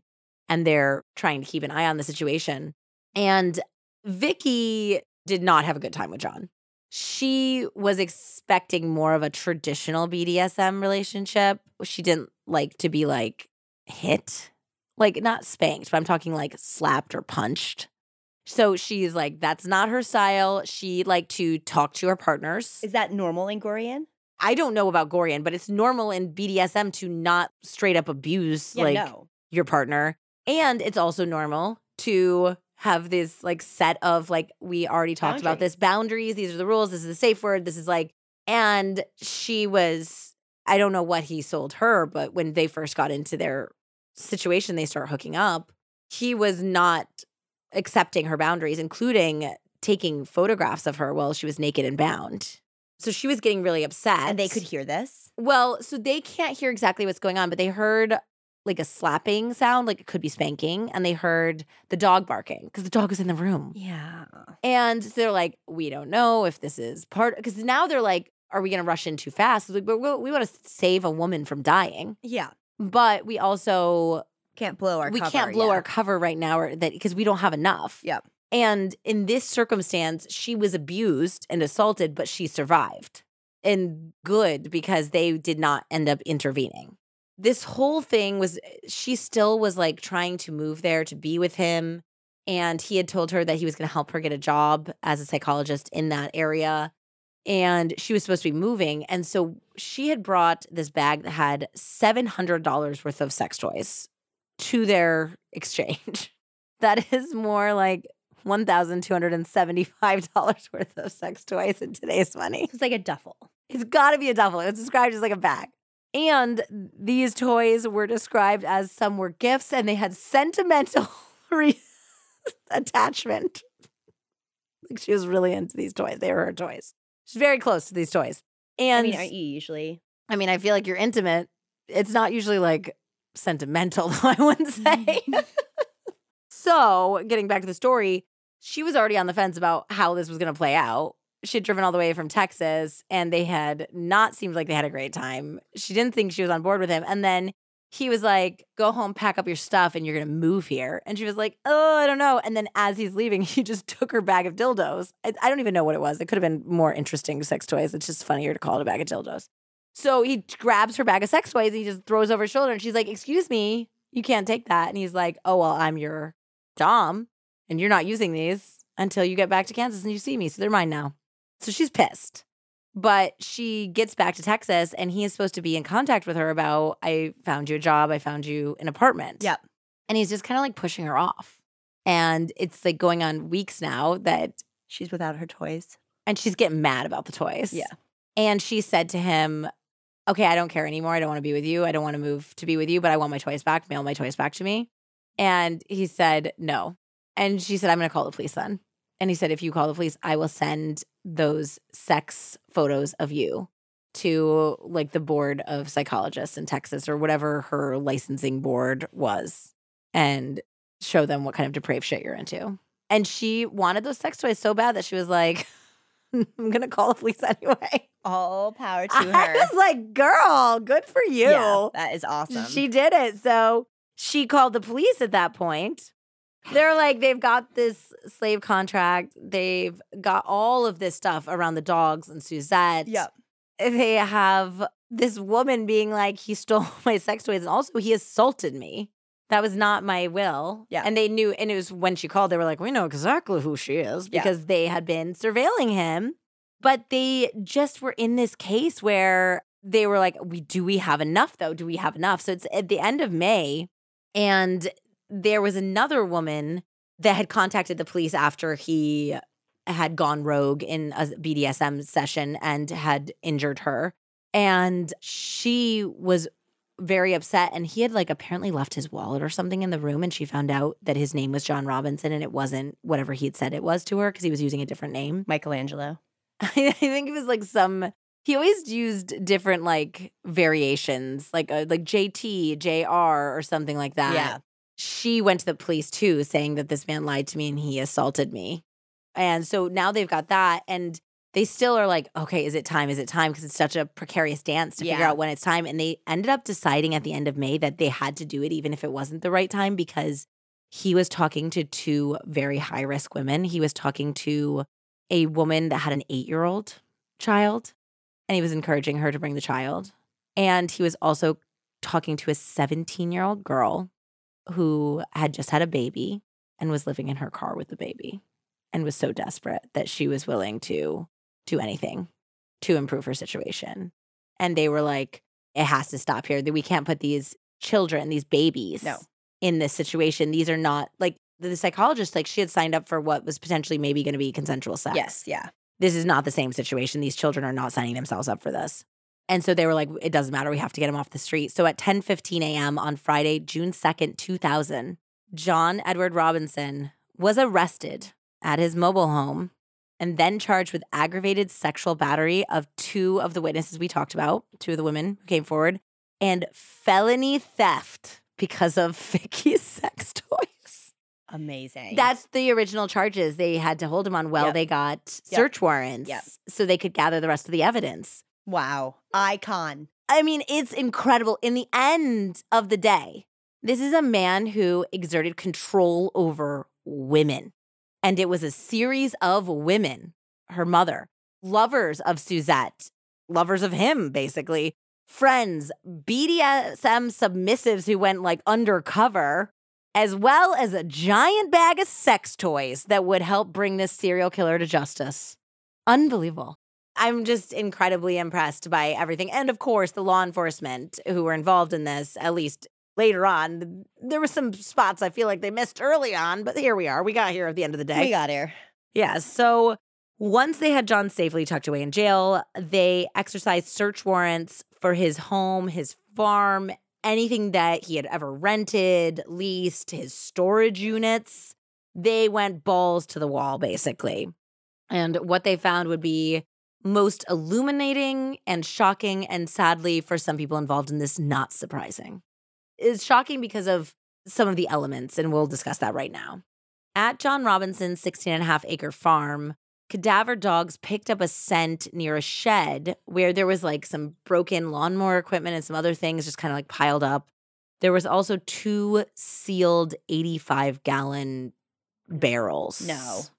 So when they tried to move one of these barrels, a reddish liquid started oozing from the lid. And immediately there was this kind of faint smell of decomposition. But when they said when they opened the barrel, it was like the smell of decay and death hit them. Because you also have to remember it's really hot. It was an uncommonly hot June in Kansas at this point. They said it was like unbelievably vile, but also there was no mistaking it. Was this the part you were writing on the train today when you were? Yes, when I was going, ugh. This is a desperately hard time to write, guys, when I was out in the city the night before with Andy and I'm on a moving train and I'm also writing about this. This exact part was like I was not feeling very well for this. So they immediately find in the first barrel that there is a human woman in the fetal position, naked, blindfolded, and she is obviously deceased. When they transport these barrels to the medical examiner, they find that the woman in the first barrel has pierced nipples. She has a blindfold on and long dark hair pulled into a ponytail. She was determined to be Suzette, which they thought because it fit the timeline of the decay, and that was later proven. So this is Suzette. They found her. The medical examiner determined that John had killed her with a hammer blow to the left side of her head. She had a circular punch-out wound of about 1/4 inches, and there were bone pieces in her brain. The second barrel contained what they considered at the beginning a Jane Doe, because they did not know who this was. They were already concerned about Lisa and Tiffany, of course, and Paula, who had been so long ago, but also Catherine from before he went to prison. So they had some ideas. They had no idea who Isabella was. I don't think her parents had gone to the police. They didn't know for a long time who she was. She was found, I think, wearing just a thin robe, and her face was covered by a pillowcase. And later, Barbara would say that there was a set of sheets in the place she moved into that was missing one pillowcase. And it was this very specific green and purple set of sheets. So obviously it ended up being Isabella. She was killed in exactly the same way, only she had 2 blows to the side of her head. And given that I believe he is right-handed, that means he was looking at them while he was doing it, because the right hand to the left side of the face. There were no defensive wounds found on either women, and they extrapolated from that the women were stunned and it was a surprise, but they also quite possibly could have been bound. Yeah. I don't think it was like it came out of blue and they didn't have time to fight. They were most likely tied up. And at that point, having been in the barrels for so long, I don't think you would have found any like ligature marks, especially because I don't know exactly what kind of things he used. They might not have left marks. So shortly after that grisly discovery, and they looked everywhere, they would end up finding in the trailer on the property, they did find the murder weapons. They found hammers, chisels. They found some of Suzette's blood in the bedroom of, I believe, the trailer. So they're finding more evidence, but those were the only 2 bodies they found on the farm. And they tried everything. They looked through ponds. They looked through every outbuilding. I mean, they really exhaustively searched this, and they were doing like the radar and the helicopters, the whole 9 yards. They did end up finding more victims, just not at the farm. This time it was in a Store More for Less storage unit facility in Raymore, Missouri. They found 3 barrels. 2 of them had been starting to leak, and John had put down kitty litter around the floor, an attempt to absorb the smell. Kitty litter. They are thinking there's 3 barrels here. Who do we know that he disappeared? It's got to be Paula Godfrey, maybe Lisa and Tiffany, and then maybe Catherine. Because I think at this point they had found out that Catherine had been associated with him too. And then when they open the barrels, they're like, holy shit, we do not know who these people are. None of these people have been in these barrels since 1984. These people have all been killed more recently than that. So they are not the people they're expecting. Wow. So now they're like, how many victims are there out there? So the elderly manager of the Store More actually gave them a promising lead. She was, first of all, totally taken aback. She could not believe that they were going after his units because she said he was like the friendliest guy she'd ever met. And he was so nice. And she was like, not my John. No. Yeah, your John lady. Yeah. The one with She the was- mustache shirt. She, that detail. I love if like somebody picks that up and like starts saying it like it's real about the free mustache ride shirt. And that serial killer even wore a free mustache ride shirt. But no, so she was saying, well, okay, here's everything I can tell you about him and everything he ever said to me, including that he was storing the stuff of his sister Beverly, who was on a trip to Oh, Australia. down under. Yep. And that's when they put it together that he had a relationship with her in prison and where she had moved. And nobody had reported her missing too because they were getting letters from her from all around the world. Now they have a lead on Beverly, and they did, I think it was through dental records and later on DNA. She was one of the victims In the storage unit. in the storage unit. So Beverly was found, Beverly Bonner. Detectives also discovered that Sheila and Debbie Faith's social security checks were being sent to the same P.O. box that Beverly's alimony checks were being sent. And that was how they were able to identify Sheila and Debbie, who were the other two victims found in the storage unit. All of the additional victims we just talked about, so Beverly, Sheila, and Debbie were killed in a very similar way. It was a blunt force trauma to the left side of their head, very likely with a hammer or some other type of weapon similar to a hammer. Unlike the other victims, including her daughter and Beverly, Sheila's body showed severe defensive wounds. And it appeared that Sheila had fought like hell, I believe, in an effort to save her daughter. Unfortunately, Lisa's body was not recovered. But they're thinking, where the hell is Lisa and Tiffany and Yeah. Paula? Paula's poor parents. Oh, they went through it too. Well, I have some good news for you, Andy. Yeah. Little baby Tiffany was found alive. Where? Well, she was much, much closer to the Robinson family than anyone could have ever imagined. Tiffany was now a 15-year-old girl named Heather Tiffany Robinson. She had been adopted as a baby by John Robinson's younger brother, Donald, and his wife. How? That's all you have to say? What did they find her on the street? Like, I don't. Okay, we're going to talk about that. Donald and his wife had absolutely no idea that their brother, and therefore Heather's Uncle John, had murdered Heather's biological mother. Lisa's dead. Lisa is dead. Essentially, while this is going down, Uncle John is arrested, right? And when they found the bodies, and that starts making news, a family member related to both Donald and John called the police and said, I think you need to look into my brother's daughter because John was the one who facilitated the adoption. And I would not be surprised if she is Tiffany Stassi, because they were saying that he was also being questioned in connection to the disappearance of Lisa and baby Tiffany. Wow. Heather, who is now our age, because she is a 1984 baby, is on the newest Dateline about this case. There was a Dateline that came out like when this was breaking, kind of, or a little bit after it was breaking. And then there's one that came out just a couple years ago, I think, and Heather's on it and talking about this moment of when her father got this call and she was 15 years old. And they said this is about John, and we believe he may have done something to Heather's biological mother. It's so crazy. And her life was turned upside Can down you even imagine? in a second.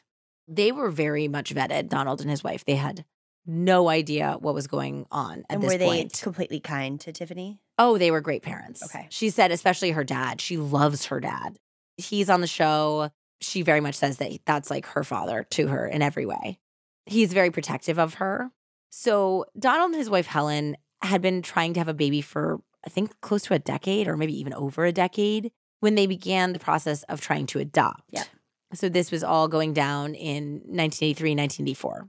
Now, the fees involved in the adoption were really insane. And I'm not sure if they had tried to do some other stuff, obviously, first that had bankrupted them. But he was essentially telling his brother, John, all we want is to have a child, but we are running out of money, essentially. Yeah.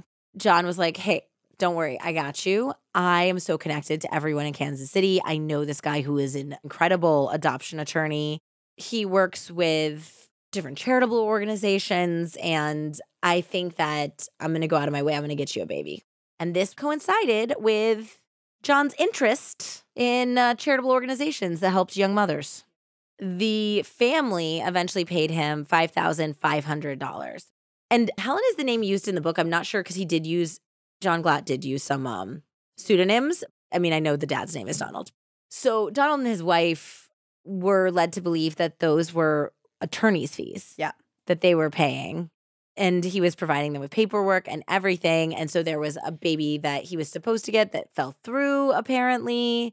That might have been around the time that he was like, no, I don't want the black babies. Remember? Yeah. The black mothers and babies. Because he's also racist. On January 10th, 1985, the same day that Lisa and Tiffany disappeared in a snowstorm, that was the day that John called Donald and said, I think they were living in Chicago at the time. And he was like, get on a plane, get here, your baby's here, we got your baby. And he had forged all of this paperwork. They thought it was totally legitimate. And there's a picture that is haunting of John Robinson holding up baby Tiffany, now baby Heather, with the whole family happy and smiling because this was the day that they met their baby. I can believe, and all of the authorities and the law enforcement, everyone believes that they had no idea. They really did think that this was true, and they did submit all of the documentation he gave them. And it did look on the up and up, but it was all completely forged and faked. But it must have tricked people for a while because she had to enroll in school and there had to be paperwork when you go to the doctor. It must have been convincing enough. Yeah. Here's where I get stuck because a lot of people ask, like, well, what is Nancy's role in this? Well, I don't think she was actively involved, obviously, in like the killings. But this is what stuck out to me as, honestly, I was going to say like a mother, but this is not even a mother. This is just a rational human being. She later told the authorities that they were asking specifically about the day that Tiffany showed up. Yeah. And she said that he arrived with a dirty, hungry baby that did not have any diapers, that did not have any bottles, did not have any formula, did not have any toys. It had nothing. And said that essentially somebody at this charity or something had given him the baby or abandoned the baby or something. And then she said that she had to go out in the snowstorm and go buy stuff for the baby. She went out, she got the diapers, she got the formula, she got the bottle. She did it. She took care of the baby. She bathed the baby and the next day handed it over to her in-laws. But how does this feel on the up and up at all? It just doesn't. I mean, it's totally possible she was a victim or she was Stockholm syndromed or something is going on here. Yeah, also abused into just doing everything he says. Said, yes. And so I'm not blaming her in this case, but it just is all along the way, there's so many spots where you're like, how did you look the other way? How did you not ask questions? How did you stay in this situation? They also found, I think it was like in his desk or maybe it was something he tried to throw out, he had kept the roadway inn receipt from Lisa Stassi's stay. So all this time. But honestly, it was more like Heather's existence was a trophy. Yeah. That he got to see her at family functions. Like her existence was a trophy. Now, based on what I've read so far, nothing else has come out. Like I said, his children and grandchildren seem to have like at least initially supported him, or no one has come forward saying like he was actually an abusive monster. They seem to be blindsided by this. Of course, like kids wouldn't know. He's hiding this from them for sure. And grandchildren, of course not. But when Heather is on the Dateline episode and they're asking her about what she went through, which was, by the way, horrible. He had changed her birth date. So she thought she was born in October. She loved having like a Halloween-y birthday. And it was really September. So they changed her birth date. She said she spent her 16th birthday, her sweet 16, just crying her eyes out. It didn't feel like her birthday. The media had published her yearbook photo. She's a minor. She was, at the time that this all was revealed, she was 15 years old. And the newspapers had published a picture of her being like, this is the stolen child. Not okay. I mean, I can't imagine just being a teenager is hard enough. And then finding all of this out and it was so publicly happening. Yeah. It was altogether horrible. Also, now she's terrified because there was a threat that they were going to take her away from her parents. Yeah. Because it wasn't a legal adoption. I think it was her dad, because I don't know what happened if her parents split or what happened, but her dad legally adopted her when she was 18. Okay, good. But she was terrified that she was going to be taken from the only home she's ever known. They're, of course, like grilling her parents, trying to find out if there's any involvement. So she's scared. She's also trying to like learn everything she can about what's going on, and her mother, who her real mother was. Her father got involved. And this was like, he ended up on like the original Dateline, I think. And what really turned me off, and you can tell she talks about how as of the time that she filmed the Dateline, the most recent one, she had still, like she's our age, had not met her father, her biological father, Carl. And she says it's because she didn't really have any interest. She said that her father, like he kept trying to get in touch with her, but like through the media. And even there was a line in the John Glatt book when this was all going down, because the John Glatt book only goes up into, it doesn't even cover the trial. It was like an unfolding case when this was happening. And I guess he said something to a reporter that he had hired a lawyer to arrange a reconciliation with Tiffany, and he was negotiating film rights. The quote is, "It'd make a hell of a movie. I'd need a good price. You better get it in now because they're starting to roll in. I got people overseas calling." Gross. And her father, Donald, wrote him a really long letter saying like, "Hey, I know you really want to meet your daughter. Of course, I get that. I'm also like, we're her fathers. Like, I have raised her since she was a baby, and I'm just looking out for her. She's already been exposed to so much. And right now she can't really handle like this one more level of like being part of a new family." Yeah. Especially when, I don't think he said this in his letter, but clearly this guy is like trying to make it like public. Yeah. Trying to monetize off of it. Yes. And she said that he never wrote back after that. He didn't really have an interest in a real relationship. No. And she also questioned, why were we in that situation? Why were mom and I in a woman's shelter? Yeah. Why weren't you taking care of us? I think she believes that her father did abuse her mother. So this is a lot for her to realize. So she's going through all of this, but then on Dateline, they ask her like, okay, so was this a shock? Like, was this like, oh my gosh, my Uncle John killed my biological mother. Yeah. My Uncle John's a serial killer. And she's like, no. In some ways, it was confirming. There was a feeling, I thought I was the crazy one. I got this very, very bad feeling about him. The vibes were bad. And she tells a story about something that had happened only months before he's arrested. She said that it maybe had happened anywhere from like, I think it was like 6 to 8 months. So she was either 14 or 15. Mm-hmm. And she attended a wedding of one of his children that was taking place in Florida. And it's the end of the night. People are dancing and he starts grinding on her. This is her uncle, and pushing himself like full flush against her body while they're dancing. And he starts asking her if she's ever had sex, if it hurt. Did she like that it hurt? So he's asking her all these creepy questions, and then they keep talking. And it's unclear to me whether like her parents were having a marital issue or whether it was just like teenage stuff and she's having a problem with her parents. Yeah. There was something going on in the home, and he's like, I know that you're having a really hard time right now with your parents, and I just want you to know that you can come stay with me anytime you want. He's like, call this number. Don't tell anyone. I will send you a plane ticket. It'll be our secret, and you can just get away. You'll just get away and you can come stay with me. You don't even have to tell your parents, and I'll take care of you. And she said that 1 month before he was arrested, she was about to take him up on it. And that, to me, seems like that would have been ultimate to him. Yeah. Now that she was like turning of into a age. woman. Yeah. It was like the ultimate like round circle of like what he had done, full Yeah. circle of what like he was accomplishing, and like this ultimate trophy. And she said that if she had gone, she was like, I would be dead. I would be in those barrels. I would be a woman in a barrel. So sad. It's so sad. And she is so brave and she's so strong. And Heather has since, I think she has a YouTube channel called The Lisa Stassi Effect. It might be Stacey too. People said it different ways on the show. She also, I think she was launching a podcast. She was interviewing her dad for an episode, but then I couldn't find it. So if you guys know where it is, I saw that there was a YouTube. And she's married. She has kids. She has a very supportive husband. Good. And her goal is to find where her mother is, where her mother's remains are, and give her a proper burial, because they have never found Lisa or Paula or Catherine. Yeah, so definitely check out the most recent Dateline. I think I put it in the show notes, so check it out there, guys, if you want to see how incredible Heather is and how very committed to her journey she is. She's like, I'm gonna find my mom. she's like full of pain and frustration and a lot of anger. And there was even a part where she's now connecting with her mother's side of the family. Not really Carl's, it sounds like, but like her mom's. Yeah. And somebody gave her a letter that was supposed to be from Lisa saying, like, oh, I'm alive. I'm okay.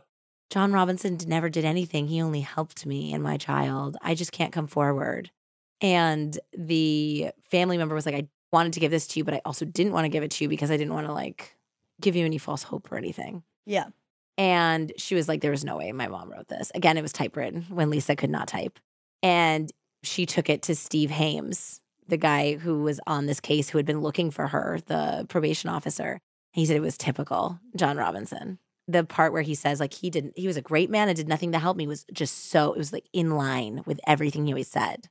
In 2002, John went to trial in Kansas for the murders of Suzette, Isabella, and Lisa because they felt like they could definitively prove that she was dead because of Heather's existence. Yeah.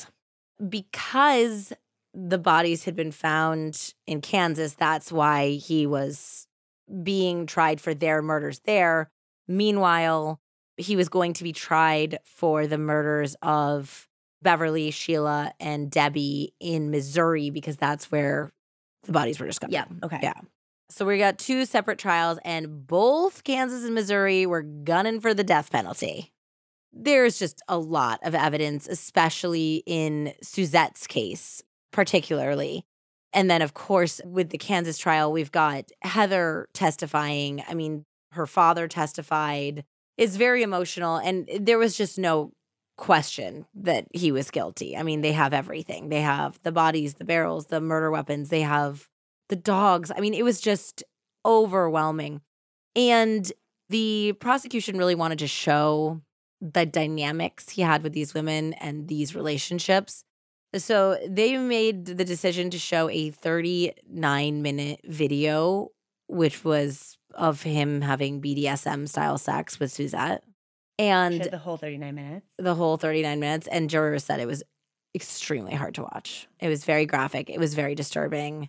And what was noticeable about it was that Suzette is so effervescent that even when she's supposed to be playing like the sub or the slave, like she like tries to click into that name, but she's like cheeky and funny and it comes out, but he is like scary and monotonous and like on task, and it's disturbing. And then it's really creepy too because the tape like stops and it goes immediately into Willy Wonka because he had taped over like his children's. So Gene Wilder just pops up on screen. Yeah. It's just jarring. They also said on the Dateline that people saw him the whole time he was at his own trial. He was like a bored businessman at a meeting. When they played this tape, he got closer to the screen and sat up and tried to get a better view and seemed extremely interested in what was going on. So he was getting his jollies off. Yeah. He didn't look ashamed. And meanwhile, Nancy Joe and one of his daughters who was supporting him were sitting right behind him and having to watch this whole thing. What did they look like? I mean, I'm sure the defense warned them. Their lawyers warned them they were going to show this. They sat behind him and watched it with no expression. Anyway, I don't think it's going to come as a surprise to any of you that he was convicted on all counts. What? Yeah. He was convicted on all of the first-degree murders, as well as kidnapping and interfering with parental custody. Wow. And he was sentenced to death. In both states? Well, so we're going to get into Missouri in just a second, but basically Kansas sentenced him to death. And they said that it was like one of the longest criminal trials I think Kansas had ever had. And it took the jury like half an afternoon to determine it. And then 3 weeks later, they're like, also, yes, death, please. More death immediately, please. And the jurors had a very good reason for choosing the death penalty in this case. They said he's already been in prison and he conned somebody. Yep. And he killed her. So life in prison is not actually good enough because he will con people. And the question about the provenance of this letter that one of Lisa's relatives got happened while he was in prison. So they're like, how would he be able to type this? How would he smuggle it out? And it's like, he's still conning people. Yeah. He's a very dangerous person. And it was never about looks. It was never about health. Like Steve Hames says something. He's like, we hoped he was just a con man. We hoped that he was aging out of the game, but he will do this till the day he dies. Yeah. It's who he is. So that's Kansas. But here's the thing is that they don't really execute in Kansas. They'll give you the death penalty, but you'll just live on death row until you die. The last time they executed was in 1965. Meanwhile, Missouri, they'll execute your ass. I think they executed like 4 people last year. They will fuck you up. And so his defense attorneys were like, I mean, they weren't even really trying. On Dateline, they said that like the defense was like, please don't kill him because we can't really say that he didn't do it. So they were like basically already arguing against the death penalty rather than like saying he didn't do it. Now, Missouri's case wasn't as strong because they could not really prove where the murders happened. They found them in the storage unit, but it wasn't like in the Suzette case where there was like evidence of the murder weapon. The murder weapon and where she had likely been murdered. So now they're like, okay, well, our case is not as strong, but it's pretty obvious what happened here. But also, you're going to be worried about him coming over here and actually getting executed. And so they made an agreement basically between the attorneys that they would take the death penalty off the table and he would get to serve out his sentence on death row in Kansas if he revealed the locations of his victims. And he said no. He refused to give up the locations. It's the last bit of power. It's the last bit of control. So death row for him? No, they ended up letting him plead guilty. So saying that he did kill Catherine and Debbie and Sheila and Lisa and all the people, the bodies that they hadn't found, but that he said he did it, but he wouldn't give any more details or really any apologies. And really the pleading guilty was not an Alford plea, but it was like along lines of like, I recognize that you can probably get me for it. So I'll say I did it, but whatever. Yeah. And it's very frustrating. It's very frustrating, especially for Heather, who desperately wants to find her mother. Yeah. So he is in Kansas. He is on death row. He will likely die there. I mean, he will certainly die there, but it will most likely be of natural causes or just old age rather than an execution. But this is a type of man who needs oxygen. He needs people. He needs freedom for his schemes and scams. So I hope this is an enduring hell for him to not have that opportunity. In 2005, Nancy Jo Robinson filed for divorce after 41 years of marriage, citing incompatibility and irreconcilable differences. Yeah, I'd say. Those are like truly the least reconcilable differences, I would say. Oh my gosh. Well, a devastating case, especially for the victims' families who have not been able to have any sort of closure or lay their loved ones to rest. And a cautionary tale for a new era. I mean, this all went down the 90s and he was arrested in 2000. Yeah. And it really did feel like the dawning of a new type of internet predator and serial killer. Well, I hope you all sleep well tonight. This has been an uplifting episode. 2 episodes. You're welcome. 2 episodes. Oh my goodness. In conclusion, technology changes, but honestly, red flags remain the same. Yeah. And there's always some new ones that are popping up. So we'll be sure to watch out for them for you. Yes, absolutely. There's always new flags. I would say that CIA is still number 1 on our list. It's pretty high up there. But, you know, as they come up, guys, we will whack-a-mole these red flags with you and for you. And as always, trust your gut when it comes to love so no one needs to get whack-a-moled. Bye. Bye.